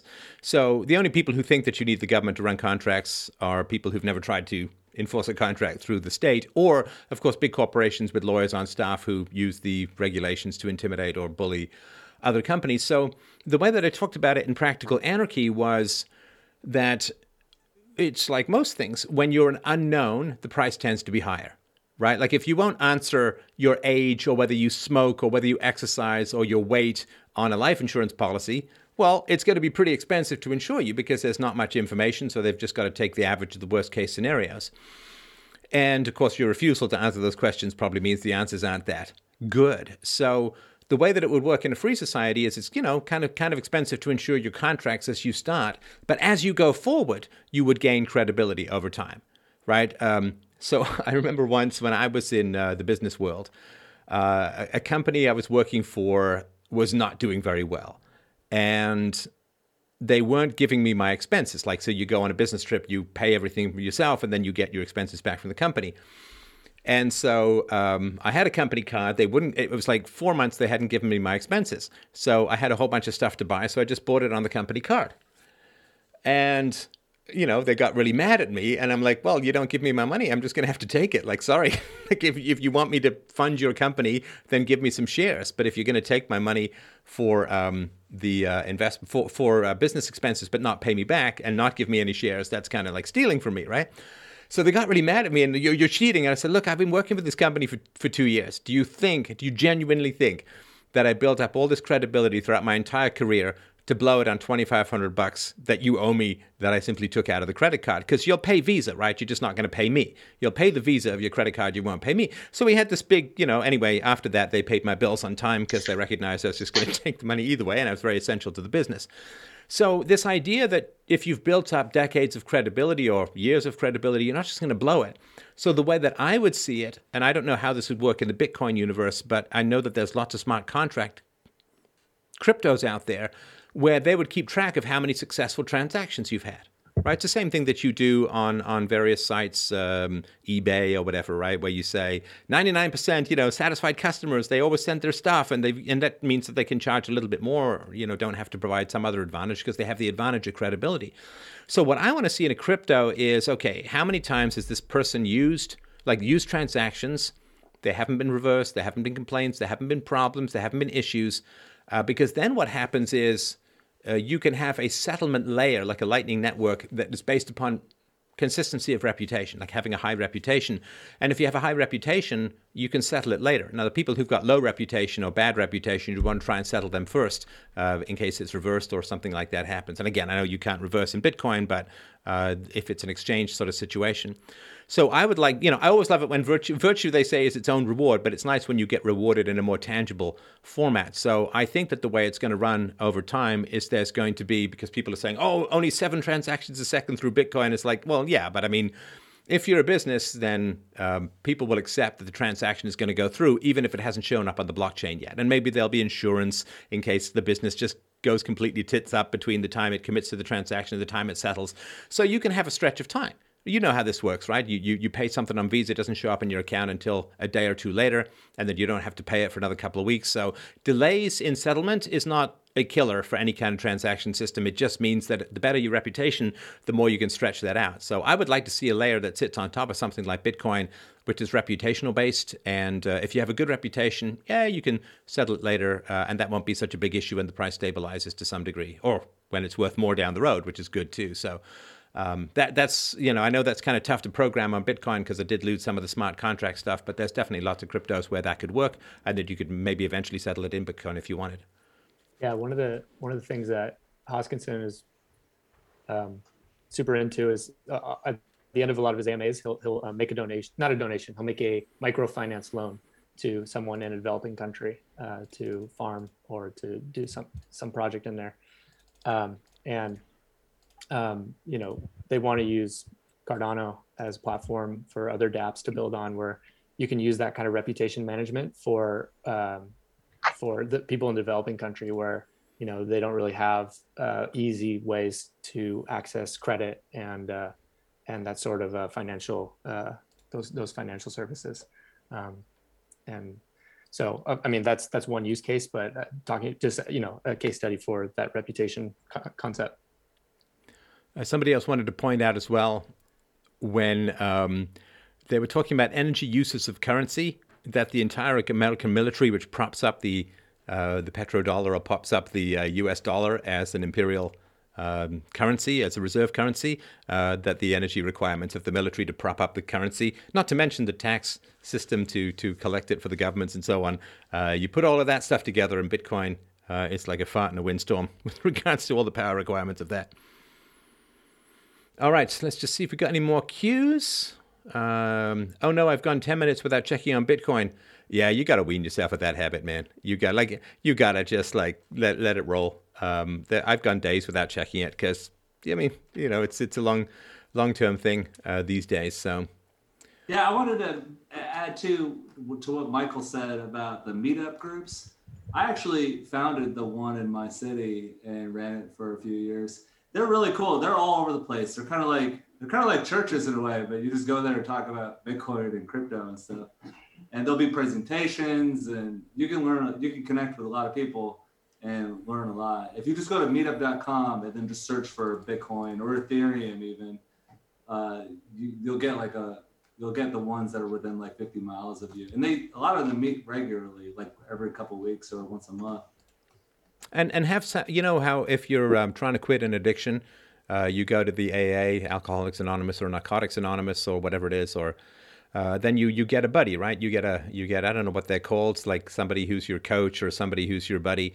And so you once, like, if you're quitting an addiction to fiat currency, man, you need a buddy. You need someone who's going to intervene and bitch slap the hell out of you if you want to trade. Like, I'm panicking, man. It's like, okay, man, cocaine is bad for you. And remember what your life was like on cocaine. Remember what your life was like on fiat currency, and you had to invest in all this bullshit just to try and avoid inflation. You had all of this stress. So, man, just remember what it's like when you're addicted, and just, cold water, whatever it's going to be, a hot towel massage with a Swedish masseuse or something like that. You need a buddy, and you can get those kind of buddies through Bitcoin meetups, where you just have people you can call. A sponsor, that's the word I'm trying to think of. You need a sponsor who's going to talk you out of the tree when you've attempted to relapse into Murdercoin. Yeah, I remember my wife, like, the reason why I originally founded it is my wife was like, you need someone else to talk to about this, because I am sick of hearing you talk about this. Yes, and certainly if you're whining too much. Let's see. Free domain opinions about block size, scalability, BSV, the fact that the white paper proposed a digital cash system and Bitcoin is failing that. Okay, so Bitcoin is failing that because it's succeeding. I mean, let's just be realistic about that. Whatever you think of the blockchain wars, and, you know, there's a lot to say in the alternate history and the what-if scenarios and all of that. But the idea that Bitcoin is failing when it's the fastest asset in human history to get it to $1 trillion valuation, boy, I'd hate to date you, man. I mean, like in terms of like, it's just not perfect enough. It's been the greatest growth and protector of inflation and human liberty that the world has ever seen. But it's not exactly the same as the white paper from the very origins. It's like, yeah, my show's changed over time too, right? So I do think that you do need a parallel network for faster situations, right? And maybe that parallel network is another crypto. Maybe that parallel network is the Lightning system where, and this is the way the big financial systems work, right? You get something that happens at the top layer and then it eventually resolves down to the bottom where the double ledger is and all of that. So don't worry about it, man. Don't worry about it. You've got to find some way to trust. Like if you can't trust incredibly brilliant, highly motivated people to solve problems, I don't know who you can trust. Like at some point in this life, you gotta trust someone. Maybe it's your wife, maybe it's your dog, maybe it's your kids, maybe it's the guy who cleans your toilet. I don't know, right? You gotta trust someone. And this, you know, nail biting, oh my God, you know, it's like you have an incredibly ideologically driven and motivated community of incredibly brilliant people, all pretty well versed in Austrian economics, all who understand the fiat murder coin Titanic scenario, all of whom are designing the best conceivable lifeboats that there are. And you say, well, the lifeboats aren't as good as the Titanic. It's like, but the Titanic is going down. So anything that's dry is an improvement. And, you know, I would say relax and enjoy it. That's what I'm trying to do. Because you can talk yourself in and out of any potential negative scenario. Well, what if the government just completely clamps down on it?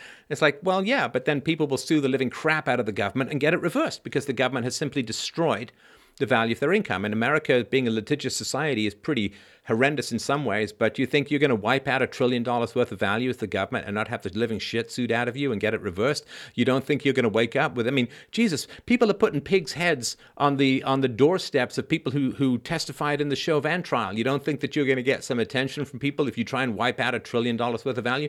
So you can worry about all of this stuff. But, you know, I hate to be annoying older guy, right? Am I the oldest one here? Yeah, probably anyway. So, but the older guy thing is, you know, I was like nervous about, oh my gosh, what if I get deplatformed? Oh my gosh. You know, I spent 15 years building up. Do you know I had more followers than Sting? Roxanne. Even though it could be argued he's a slightly better singer. So, and then it came and it went, and hey, still here, still having a great time, still enjoying my life. Everything's fine, you know, everything's good. In fact, in some ways, it's a lot more relaxing and a lot more enjoyable to be out of the constant hellscape of politics. And it's nice not having reporters calling me up every day saying, okay, if I make up this sinister fact about you, would you like that? Do you want that? Is that going to be fun for you? Right? It's really nice to not have to pay that game. And, yeah, it's nice not having to give speeches with bomb and death threats. It's nice not having, you know, followers attacked whenever they try and come and meet me and all of that. And all of that, right? And it's nice not having to hang around with all the people who are still desperately clinging on to the fading legitimacy of the mainstream platform. So anyway, it's fine. You know, oh, the Bitcoin price goes down. I mean, I was there from 20,000 to 3,000. And so what? It went back up afterwards, and you think of all that. I mean, you guys can think of this. All the things that you worry about, all the things that you're concerned about. Everyone's still here. You all got the same number of fingers and toes as when you started. I still have most of my teeth and all of that. And so, yeah, oh, you know, it doesn't do what the white paper said originally. Who cares? I'm sorry to say, this is such a godsend. You really are, you know, you got to learn to love some things in life, and love involves trust. And if you are complaining about Bitcoin, when otherwise we'd all be circling the drain in the fiat currency hellscape and we'd all be going full Weimar. If you got the balls to complain about a completely unexpected lifeboat when you were looking to go full Leo DiCaprio down to the bottom of the ocean, man, the problem is not with Bitcoin, I'm afraid to say. The problem is with you being unable to appreciate the great things that have come your way. And is it everything that people fantasized it would be? well, that fantasy is just a recipe for unhappiness, right? You got to have a gap analysis between what you expect and what you achieve versus what's a benefit. And if you expect absolute perfection and you don't get it, you just, welcome to a life of misery that not even Bitcoin can make you happy. So, sorry, I just wanted to mention that. It's still so early too. I if anybody was going to be upset about like the white paper not being strictly followed, like I'm that guy. But I've realized this is just so early, like where the amount of winning that has happened like up to this point is beyond what I would ever hope for. And then like whether or not Bitcoin, the Lightning Network, like figures out how to be more usable, or like or if Bitcoin itself just raises the block size at some point, it's fine. Like there's no reason to worry about it at this point. I think there's still lots of winning happening. And what's your worrying going to do? Yeah. I mean, what? Unless you're going to start taking a leadership position in the development community, which, you're going to have to fight to the death, I think, for some of this. If you really want to worry, not that you can do anything about this, 39 million households, including most U.S. children, to get up to $3,600 stimulus in monthly payments going forward. What's that, $4 trillion? Of course, Joe Biden probably can't count that many zeros given his current cognitive decline, but yeah. Steph, did you say monthly? Yeah. 4 trillion monthly. No. It's I don't know if that's no. It's not 4 trillion a month. It's 4 trillion total, and of course it'll probably end up being more than that. But yeah, the estimate is almost 40 million households to get up to 3,600 U.S. stimulus in monthly payments. Yeah, or to say it again, but with Bitcoin, they're just like if I'm honest, there's really just not a need to be usable as a currency right now. Like what people want really is to just have something where they could store value in it. And I can admit, it's funny it took me so long to admit that, but like when the currency aspect of it becomes more of a thing that people want, then somehow that's going to come about. Bitcoin is your freezer. Like whatever is the Lightning Network, that's your fridge. Like you got a freezer in the basement where you just throw food in, which, you buy cheap because it's going to go up. And you just got to, Bitcoin is your freezer. It's perfectly valuable as a store of value. It's not something you're going to cook from every day. That's your fridge and your stove and all of that. But yeah, but it's like saying, well, you can't eat directly what came out of the freezer. And it's like, yeah, that's not what it's for, man. You understand? Yeah, it's still good to have a freezer. Nobody's really even asking for it to be a currency right now. Like I like it. Like I'll drive hours to get coffee or something, but I do find though, Tim, to your point, like the people that are asking it to be a currency are the people that have a competitive currency, and that's the proposition of another coin, right? So I'm not trying to dog on the other coins, but I'm Bitcoin only, obviously. I try to advocate for that perspective. And using the lifeboat analogy, you just want the lifeboat not to sink. That's rule one. If your lifeboat has any potential of sinking, that's not going to work out well. And we can work on the speed of the lifeboat. We can work on the other aspects, how cool the paint job is on the lifeboat. But first and foremost, we need to make sure the lifeboat doesn't sink. And that's been the primacy of Bitcoin development as it's been happening. And any trade-off where it's like a fork in the road, where it's like, are we going to go with security here?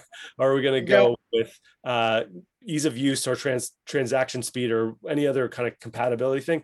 We've gone with security. And that's the market has so far been pointing in the direction of we just want to store our wealth. You would agree that at some point, like the lifeboat's not going down, we can work on other things. We can get more people into it. We can get it faster. At some point, like, okay, guys, you've done enough effort. There's enough pontoons on it. That 5-foot pallet isn't going under the water. Totally.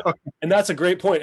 But we don't know where that point is, because it's like we're on a lifeboat and at some point the Titanic goes down and it starts sucking things down with it. That's kind of the dilemma of life. We have we got life, liberty, and happiness, and we're trading amongst the three of them, trying to get the best of all of them. It's not one dimension that we're looking at and saying this, or I'll sink the whole damn thing. Totally, yeah. And so when that huge Titanic sinks, and it hasn't sunk yet, but we can see it's up in the air at the very least, right? It's going to have a sucking force when it goes under the water there, and so maybe we overbuilt the lifeboat, right? That's total. I can accept that's a possibility, but underbuilding the lifeboat, and it's Bitcoin is the one that has consistently stuck to security and at the expense probably of transactability and other things, right? So that's why I'm going in that direction. Once the Titanic sunken out of the way, yeah, probably the speedboats are cool again.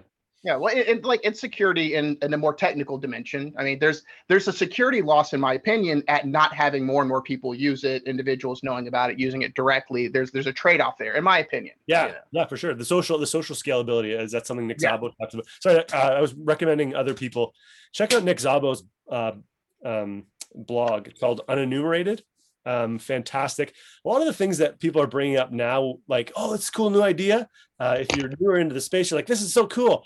We probably talked about it in Bitcoin Talk forum like 8 years ago. And definitely, when I came into the space, there was a lot of talk about a lot of things that are now new ideas. Red Pill, do you remember? And I may have the name wrong, but back from Bitcoin Talk, do you remember Battlecoin? I think it was 2014. Someone brought it up. That's pre-me. That's before my time. Okay, so Battlecoin was this proposition. People saw all these new coins coming onto the market, and a lot of them were scammy or just incompetent. And so Battlecoin, the proposition was that you take this coin and you find a way to, I don't know if it was ever more than a meme, but basically what you do is you have adaptive hashing power for different algorithms. And then you reorganize and destroy all these other chains that are underpowered and things like that. Right. I know it's really, really trolly, even malicious, you could say. But I always thought that was a fun as Doge has risen in value. I remember Battlecoin very fondly. Steph, I've got a question for you. Oh, sorry, go ahead. Steph, I've got a question for you. I know you've got a tech background and a marketing background. So if you're putting on your marketing hat and your PR hat here for a second, and you may say, hey, I don't care because, more Bitcoin for me, I can buy a lower price. But I think whether or not we like it, Bitcoin is going to have that public perception. It's going to now have that PR environmental issue. And if you agree that more people using Bitcoin and more people getting Bitcoin is, it will help its success, how would you approach the PR kind of debacle that it's got right now? If you were, say you were on a CNBC, or maybe you're the head of a big crypto fund, right? And you're trying to calm your investors. Well, so my answer to that is, imagine you're running a university and you want your university to have a reputation of producing the best and the brightest scholars, right? So who do you want to get into your university as students? Smartest possible people. See, I don't view Bitcoin as a widget that you want to sell to everyone. I view Bitcoin as I want the very smartest and long-term people in there. I said this before, man. I was a universalist until last summer. And I was working for the people and I was working for the masses, and I thought that was what I was all about, man. And I did that for 40 years. I did that for 15 years publicly, took a lot of hits, took a lot of bullets, took a lot of harsh medicine for that. And I'm very, very glad that I did that. And then post deplatforming, I'm just telling you the intellectual journey, and hopefully it will make sense. So post deplatforming, I'm a very big one for organizing and planning what it is that I do, and almost nothing that I do in the show is accidental. I mean, it's all part of a sort of big wall chart stuff that I got going on. So my big wall chart stuff was when I realized that, as I said, maybe 2 or 3% of my audience followed me one website over. Okay, so I have this as a general principle. You treat people the very best you can the first time you meet them, and after that you treat them as they treat you. And so when the audience said, it was entertaining when he was right in front of me, but if he's gone one website over, I could care less. Okay, and then again, no anger. It's just data. It's just a fact for me. So I want Bitcoin to be exclusive. I want Bitcoin to be elite in terms of nothing to do with class, nothing to do with race or gender or anything like that. Just the smarts. I want the smartest people in there.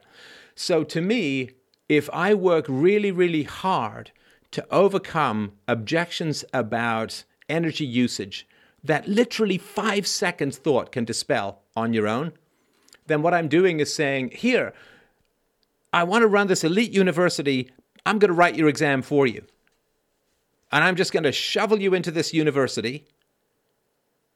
And then I'm going to wonder why the reputation of my university keeps going down. I don't want dumb people in the crypto space. I just don't. because they're going to discredit it. And I don't want people who don't take self-ownership in the crypto space, because then when something goes down, are they going to say, oh, I can manage my emotions because I'm a smart guy, I can look at the long-term big picture? No, they're going to panic, they're going to sell, and they're going to blame the technology, they're going to blame the energy consumption, they're going to say that they're virtuous for doing it because they can't handle self-criticism and they can't handle having made a mistake. And then when the price goes back up, they're going to say, well, I'm glad I'm out of that currency, which rapes the environment and is used to fund criminals. And they're just going to, I don't even want them within 1,000 miles of the space, frankly. So I'll put some arguments out like I did earlier, but I'm not going to go into, like I've been thinking, should I do a truth about Bitcoin energy consumption? And I'm like, no, because it's so That's obviously a red embarrassing. herring. Please don't do that. Yeah, it's such an obvious red herring, and if you fall for it, Bitcoin is not for you. And it's not because I want to hoard or because I don't like them, or it's not for you. If you take someone with an IQ of 100 and you put them in an elite university, they're going to have a miserable time. They're going to slow down the class. They're going to get angry, resentful. They're going to sue you, maybe, or they're going to just, what they're going to do is when they finally bomb out of university and they're in debt and they didn't get what they want, they're going to spend the next 50 years of their life trashing your university out there. And you absolutely do not want average IQ people in an elite university. So one of the guys I played Dungeons & Dragons with, okay, here's the whiplash of my segue, right? So one of the guys I played Dungeons & Dragons with was just about the best math guy in the entire high school. And it was a pretty big high school, like 1,500 students or whatever, right? And he would get like more than 100% on his math tests, where I was struggling to break into the 70s, right? So he would get, and because he would just do extra work and show more and do extra, just do extra stuff on the back, and, he got over 100%. So he got pretty cocky, and I don't blame him for that. He's very good at math and very good at physics. So he thought, I'm going to go to the toughest university around and I'm going to take a math and physics double major. Not math with a minor in physics, like straight up double shotgun to the brain, like straight up double. And he couldn't do it. And he got so stressed that he ended up in hospital. He was enraged because what they would do is give you really tough tests and then they would grade up to the curve. And it was the first time he'd really encountered something that didn't come easily for him. And, I remember talking to him actually in the hospital saying, well, why don't you just cut back and just do a one major and why don't you just scale it back? It's like, no, because he had the vanity, right? He's like, I can do this. And it ended up blowing up his life for a long time. He bombed out because he just physically couldn't handle it with all the stress, because he had this, this is my image of who I can be. This is what's actually happening. Listen, when I was in university, I was the best actor in the university, and I would always get cast in the leads, and that's what I did, right? Everybody was like, all the directors were dying to work with me. And I remember reading for one professor who was a professor of drama, and I actually had no idea he'd already chosen me for the role. I just thought he was like, I thought it was an audition. He was like, no, I saw your work in Macbeth or whatever, and you're the guy. Now, then I went to the National Theatre School, which takes like 1% of applicants, and these are like the 16 best youth actors in Canada. And, so suddenly I'm like the big fish in a little pond, and now I'm just an average fish in a big pond. And, these kinds of transitions you got to have. So I don't mind the Elon Musk stuff.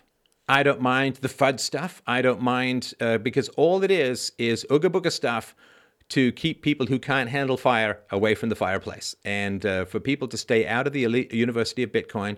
And listen, when Bitcoin gets friendlier user interfaces and gets a Lightning Network and people don't have to think about it, and it becomes not DOS but a touch screen, whatever, so people can just play Candy Crush and while away their time, no problem. But right now, I don't want to spend a lot of time, effort, and energy overcoming the fear, uncertainty, and doubt stuff, because it's keeping people away from what they cannot handle.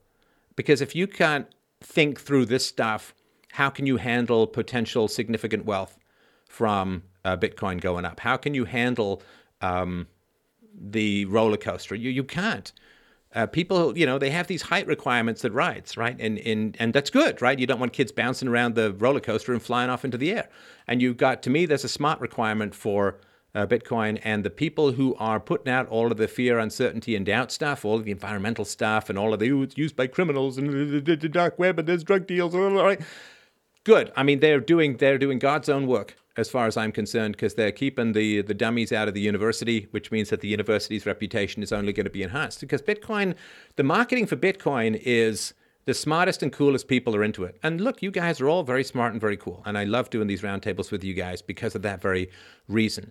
And if you get a bunch of hyper-reactionary, immature leftist dummies in here, we lose our cool factor, and that's going to be more costly than anything. So I say to the dummies, to the easily programmed, to the emotionally volatile, to the reactionary, to, you know, it's not for you, man. Maybe it'll be for you later, but it's not for you now. And, you know, please, you know, don't pierce through the smoke clouds that cover this shining city. Don't, you know, this is Galt's Gulch as far as I'm concerned. You don't just open up a railway to Dummy Town or something and ship everyone in. Yeah.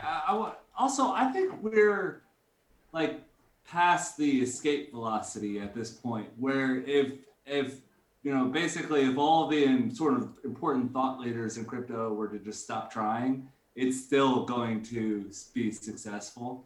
So I don't think we... But it'll be faster. Sorry to interrupt. It will be faster in its success if the dummies don't come in too soon. Yeah. And I'm sure you would prefer if your audience had a larger share than otherwise. Oh, yeah. Before I was like, let's save the world. Now I'm like, free domain listeners, I'm here for you, man. I am your Israeli rocket shield from fiat currency. I am here for you. Like, we got a small, concentrated audience. All the very smartest people followed me over. All the very smartest and wisest people are still in the conversation. I'm here for you to help with the rest of the world. You know, like, honestly, not to hell like I don't care. And it's like, but, you know, like, as far as where my focus is, it is on building and retaining value in this core community of human deities known as the free domain listeners. That's my concern. So I'm not reaching out, you know, to you know, with the election 2016 or whatever, I'm like, oh yeah, the media's lying a whole bunch. I'm going to dumb it down for people. I'm going to break it down for people so even the dummiest people can understand and all of that. And, you know, I'm glad I did it. No regrets. But yeah, when it comes to this stuff now, I'm here for you guys. And for the people who are listening to and watching this, I want you to survive and thrive and flourish in the coming catastrophe. As far as the rest of the world goes, you know, it's not like I'm indifferent, but, you know, treat people as they treat you. If they're indifferent to me, I'm going to focus on the people that there's a shared exchange of value. Have fun. I just wanted to say, just to bring it just to free domain for a second, not crypto. I don't know if anyone's ever given you this potential way of looking at, you know, your audience moving or not moving with you, but, you know, as I said, you know, your work was massively helpful to me. And one of the things I remember you said in one of your shows is, my goal is for you to not need free domain one day. You know, I'm going to be dead, so that would be good. And so I just wanted to sneak that in there and say that maybe there's a lot more people out there that have gone on and they're experiencing, you know, a greater, more joyful, fulfilled life, and your work helped them, you know, jump to that phase of their life, and they just haven't checked back with you in a while. So I think and I appreciate that's a very, very kind thing to say, and it's very, very thoughtful. Unfortunately, it's just not true, simply because, and I say this with all due respect for the concern and care that you bring into the conversation, but, you know, the significant drop-off was right at the deplatforming. So I don't think everybody just in a coincidence in the week that I was deplatformed just got wiser and didn't need me anymore. You know, the time frame was a little bit too abrupt, if that makes sense. You know, it's like, I think he just decided to change direction. No, he was hit by a semi. Oh, okay. So maybe he just decided to walk right. But no, it's a very kind thing that you're saying. And there certainly is that aspect of things for sure. And I appreciate that. And yeah, I mean, it would be great, of course, if people incorporated what I talk about and what philosophy teaches and instructs and brings it. And I think that's wonderful. And I certainly never, ever complain about people turning their heels and going on with their lives. I think that's always been a general process. But no, the fact that it happened within a week. And again, very, very kind thought. But all right. Any other last questions or comments on the crypto space as a whole? I did have one last point I thought of for Michael with Cardano. Something to look into is that Cardano seems to be, and I don't know the absolute case, but very dependent on Charles Hoskinson as a figure, as a leader. Like, you know, there's a dollar value, you know, a crypto value, I should say, to him showing up and doing his podcast on a regular basis. But there's also a risk there that if something happens to him, what's that going to do to the coin? What's that going to do to the project? Can it last? In comparison with Tezos, now there's a similar thing with Arthur Brightman, but from the beginning, he's had plans set up and treated the position in such a way that he's not treated like, a founder that the coin depends on, kind of thing. And maybe that's the case with Cardano too, and I just don't know it. Yeah, that's a there good was point. a car crash rumor about Vitalik Buterin, I think 4 or 5 years ago, and like the price of Ethereum just like Yeah. Oh wow. Yeah. Yeah. Well, Jared, is Tezos fully decentralized? Like, is there any central nodes or nodes from the original developers? I don't know. I'm not sure what you mean. Like, it's like for example, and again, I'm not a tech guy, so I'm like, maybe I'm botching some of this, but like the Cardano development team, like the core team that started the project, like in March, they officially went to D=0, which basically means like the entire network is fully with the stake operators. It's not with any with the original development team. It's just with stake operators. Same here. The only caveat I would say is that, and I think Cardano has a foundation as well, and I'm not sure the troubles and tribulations they've had with that. And maybe Cardano's foundation operates nodes, and I don't know that, whether they do or don't. But as far as the staking operation, there's I think over 1,000 bakers, securing the Tezos blockchain. And no, it's not dependent on a central team or anything like that. Now, the foundation does run a couple nodes as well, so that is an aspect of it, but it's by no means ruled and determined by the foundation. And if anything, the foundation can virtually do very little. Right. They don't have a lot of sway. Like, and again, this is hitting the bounds of my knowledge here too. It's like they can write some checks for marketing. They can throw some money at development, which they do, and it's been successful. They're getting good bang for their buck. And we've got a war chest that's going to last as long as it could need to. But as far as it being dependent on a central team, we don't have that. Yeah. But I think you bring up a good point. I mean, will it hurt or help in the long term? I don't think anybody really knows, but I think it's also don't over or underestimate good leadership too in the space. And I think that's a very good point. Yeah. Coming, like, putting on a business lens for a second, people want to follow, I mean, that's fair, but I also don't want one person who can show up and say, this is the way the coin's going, or this is the way development's headed. This is, I want that to be a process. And this is probably where it's getting too techy for me, where they've got like the governance stuff and how they decide that stuff. And that's one of the points he brings up. He's like, Bitcoin's kind of hard to change because there's not a lot of governance traction there, right? So I want crypto to win no matter what. I don't care which coin it is or which project. I totally believe it'll be a multiplicity of them, but I want the dollar to lose. Yeah. Math will ensure that. Though. All right. Anybody else with a yearning burning before we close off? And again, I really, really appreciate everyone's time tonight. Very generous. Karate lessons start now. Okay. Someone said, like, quit saying your website, like, spell it out because it's hard.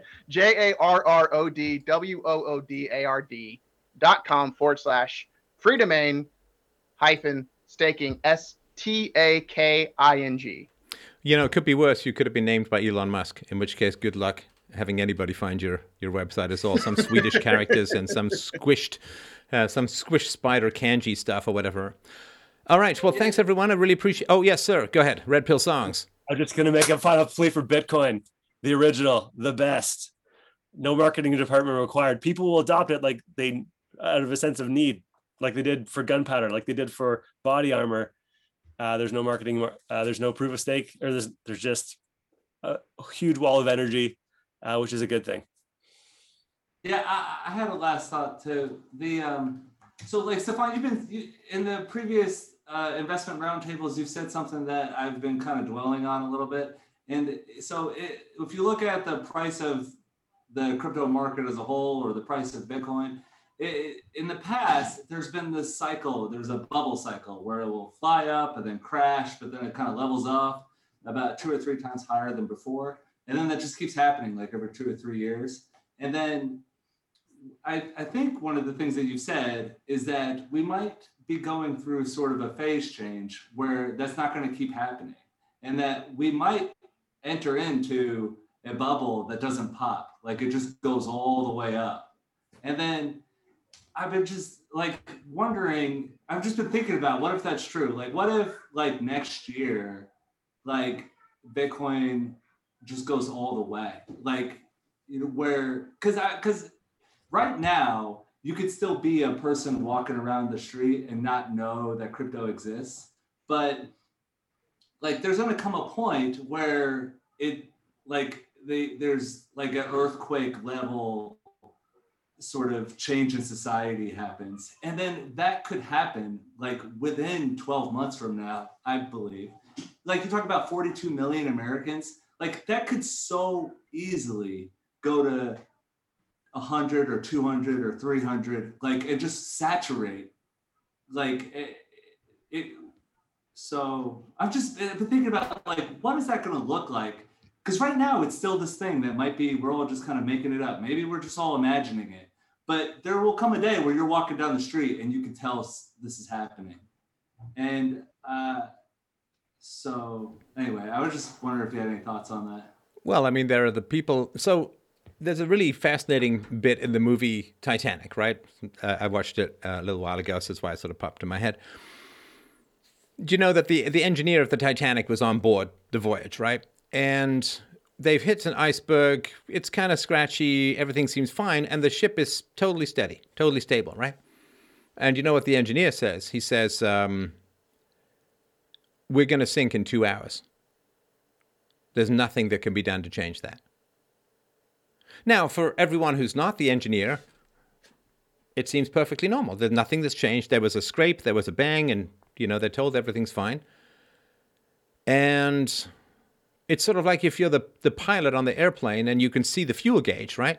And there's some mountains, and then there's a runway, and you suddenly realize you don't have the fuel to get over the mountains. Well, to everyone in the cabin, they're having their coffee, they're pretending to wear their masks, they're, you know, doing all this kind of stuff, right? They don't know, right? You have to have that kind of knowledge. And right now, the staggering amount of debt that has propped up the fiat currency system during the time of COVID has meant that things have become indistinguishable for people. What it's done is it's shortened the amount of fuel that's in the airplane, right? It has accelerated the sinking of the Titanic much faster than ever would have happened before. And so those of us who know fiat currency, we know Austrian economics, we know the history of fiat currency, we know how people respond to incentives. Right now, I mean, I was talking to a friend of mine from Florida the other day, and he said he goes to a Dunkin' Donuts and they can't use the drive-thru. They can only go in. Do you know why? Because they can't get any workers. Everywhere, he said, everywhere in Florida is pasted. All of these, please come and work for us. We'll give you $20 just to show up for an interview. You know, we're raising our wages. This is a truly staggering situation. But of course, people are making this, I'm getting $500 for sitting on my ass. Why on earth would I go to work for $550 a week? I'm getting $500 a month from the government. Why on earth would I be paid $1.10 an hour effectively to go to work at a job that's unpleasant, right? And boring and, you know, bad bosses, difficult customers, all that kind of stuff, right? And I've got to yell at people who aren't wearing masks. So why would I want to do that, right? And I got to wear a mask. So not only am I not getting paid, I got to wear a mask all day and breathe in my own face farts and stuff, right? So we all know that this ain't going to last, and that the ain't going to last part has gotten radically shorter than even when we first started doing these, because nobody's trying to get everyone back to work. They're just firing more and more and more insane, fatuous, brain fart, made up bullshit money at everyone. And people's behaviors are radically changing. Now they're viewing work as an annoying, they've become the aristocrats. They're viewing work as an annoying thing that happens when the government doesn't give you stuff for free in return for a vote. They think that they can have a career called voting. And they've turned away from any kind of mathematical or fiscal or economic reality. So we know that, and that's why we're on the lifeboats. And everyone is looking at us and saying, well, crazy? What are you doing on a lifeboat? It's much more comfortable here. There's no band, there's no dinner service, there's no dancing, right? And we're just basically saying, well, we know that the ship can't stay up. We know that. We're the engineers who understand this system. We know what it can sustain and what it can't. We know that there's not enough fuel for the plane to get over the mountains, so we're on the parachutes. Oh my God, it's cold down there, and the parachutes are uncomfortable. Right here, we got coffees, we got movies. It's like, yeah, but it's not going to last. And so, because we understand that, we can, to some degree, lead the way. The question is, how long do you stay on the plane if people think you're insane for jumping? Right? If you know the plane can't get over the mountain, how long do you stay on the plane? If you stay on the plane too long, you're going down. If you stay on the ship too long, because once there's the general panic, right? The question is, when does mass adoption happen? Mass adoption happens when the ship goes like this. Right? Mass adoption happens when the plane's engines start sputtering. Mass adoption happens when people finally, who aren't experts, get that gut sense. You know, it's like you got cancer, you go to some oncologist, he says, man, I'm sorry, you've only got a year to live. And you're like, I feel fine. He's like, yeah, but I'm the expert, right? I know what the story is. So the mass adoption happens when people's sense of unease really begins to kick in. And people's sense of unease is really kicking in. The number one book on Amazon at the moment is a guy examining Marxist infiltration of the U.S. military. You don't think people's unease is kicking in? People are actually finally waking up to the fact that McCarthy was kind of right. You know, in fact, was more right than he knew. So you don't want to be anywhere near the ship, or if you're in the plane metaphor, you don't want to be anywhere near the parachutes or the exit door when people finally kick in and go, we're screwed, man. And it's a very dangerous place to be. I definitely think it could be happening. Like, I can imagine it happening real soon. Oh, yeah. Listen, you got gas lineups. People haven't had those since the 70s. Funny story. You vote Biden in, who's going to ban fracking and kills the Keystone Pipeline. Next thing you know, you got, what was it? How many, was it 100 gigabytes of data was transferred off by the hackers from that oil pipeline that they wanted Bitcoin? You'd think they'd notice that. But so, yeah, I mean, I think people are starting to get this vague sense of unease. And what it'll happen, I think it'll happen when people don't think the system will last much past the next election. Because what people do is they say, oh, the system is bad, but we'll vote someone else in next election and it'll turn around, it'll get better, right? But if people get the sense that somehow it ain't going to last till the next election, then you get a stampede. And that's a pretty risky place. That's a pretty risky place to be. And what Steph was talking about, like when it does come, when mass adoption does come, it'll be too late to get your Bitcoin. So get signed up to an exchange and get started now. I worked for Coinbase in 2017, the last big bull run, and people were ripping their hair out trying to get their crypto on and off an exchange, either direction. Plan now, get set up now. It's unfortunately a painful headache process to get set up with exchanges. Everybody complains about it. They're all pretty bad. You got to show your ID and do all these pictures and jump through hoops, and it sucks. Well, and so many people are jumping on now that a lot of the exchanges just don't have the manpower to process this stuff. That is true. That is true. Yep. Especially because you can't get anyone to work. Sorry, Red Pill, go ahead. Oh, sorry. So you can, alternatively, I'm not disagreeing with Jared though, but you can also just download BISQ. It's a free open source decentralized exchange. You need to get a little bit of Bitcoin to start. You can email me, Red Pill Songs at Proton Mail. I'll send you the little bit you'll need if you really are that desperate to get going. There's also HODL, I just remembered, HODL.com. And this really a website, hodl.com. Hodl. I think you can just start straight up buying if you've got certain, I've bought through that before too. So somebody's saying here, this is not an endorsement, but just from the comments, get on Celsius Network as well. They will have in-app swaps with no fees later this year. So, yeah, because, and so you say, oh, but it's dangerous. It's not like it's going to be physical stampedes. It's just that the price is going to be going up so much that people are going to be absolutely terrified because they're really going to, in a sense, understand. You ever have this thing? So I remember once a friend of mine was telling me, he's like showing up to an exam and he was there really early because, he wanted to get, and like nobody's showing up. And of course, the closer you get to the exam and no one's showing up, he's like, oh no, I got the wrong date. Like you'd missed the exam, right? And you ever have this thing where people are they're just moving in a general direction and you're not sure why. And you're just like, I think I better follow them. You're at some county fair and everyone starts running to the exits. You're like, shooter? I don't know. What? Tiger loose? Like, what the hell's going on, right? And when that starts to happen, the exchanges might get overwhelmed, right? And certainly you don't want to start the process at that point because they just won't have enough employees to process it. And the price, once the price starts to really skyrocket, and I think it's going to go, exponential. But once the price really starts to skyrocket, that's when people get, there ain't enough fuel and the ship ain't going to last. And that's when you get a real panic. And then people are not going to have enough money and the price of Bitcoin is going to go up so much. And what they're going to see is a rocket ship leaving without them. And people get pretty panicked at that point because the price of Bitcoin rising will signal an end to the existing system. People really freak out about that. And, if you got Bitcoin, you might want to get some security too. Yeah, and we're heading into like the unknown. Like we're about the population on this planet is about to go into a new sort of social dynamic that it's never experienced before. So people are asking in the chat, 100K by summer still. I still very optimistic about the price. Now, for me, the 100K was Canadian, but I still have no issues with the dip. It's, what, as the rocket goes up, you know what it does? It sheds stages, man. And the dips are just the shedding of the stages so you can break orbit. Red Pill, somebody's asking for your email. redpillsongs@protonmail.com. I will expect you to pay me for this, but I'll get you some. You can get him some real glasses. All right.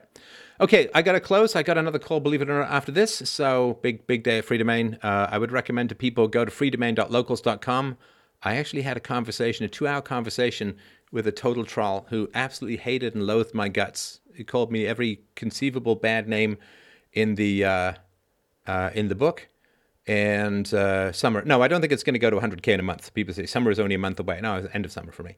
But it was a really, really great conversation. And dealing with helping someone, and the guy was going to become homeless and it's a terrible life, and helping someone who's done you some real harm. I would like to thank my Christian friends for teaching me the way, because forgive your enemies, love your enemies. It's still a bit of a challenge to me as a proto-bald simian maximizer of evolutionary potential, but I would like to thank my Christian friends for teaching me about this. I took it for a spin, and I got to tell you, I feel one step closer to glory. So you can go to freedomain.locals.com and check it out there. It's free. I think you need to register, and if you want to support, that's great. freedomain.com/donate. But thanks everyone again. Such a fantastic group to have conversations with. I'm truly honored to have you in my life, and truly honored to have you with the audience in my life as well. So have yourselves a wonderful evening and lots of love from up here. We'll talk to you soon. Bye. Cheers, everybody. Thanks so much. Thanks, guys. Good night. And we're off. Guys, thanks. Brilliant stuff. All right, Cool. close it Thank down. you, Steph. All right, take care. Bye. Thanks, Steph. Good night, guys.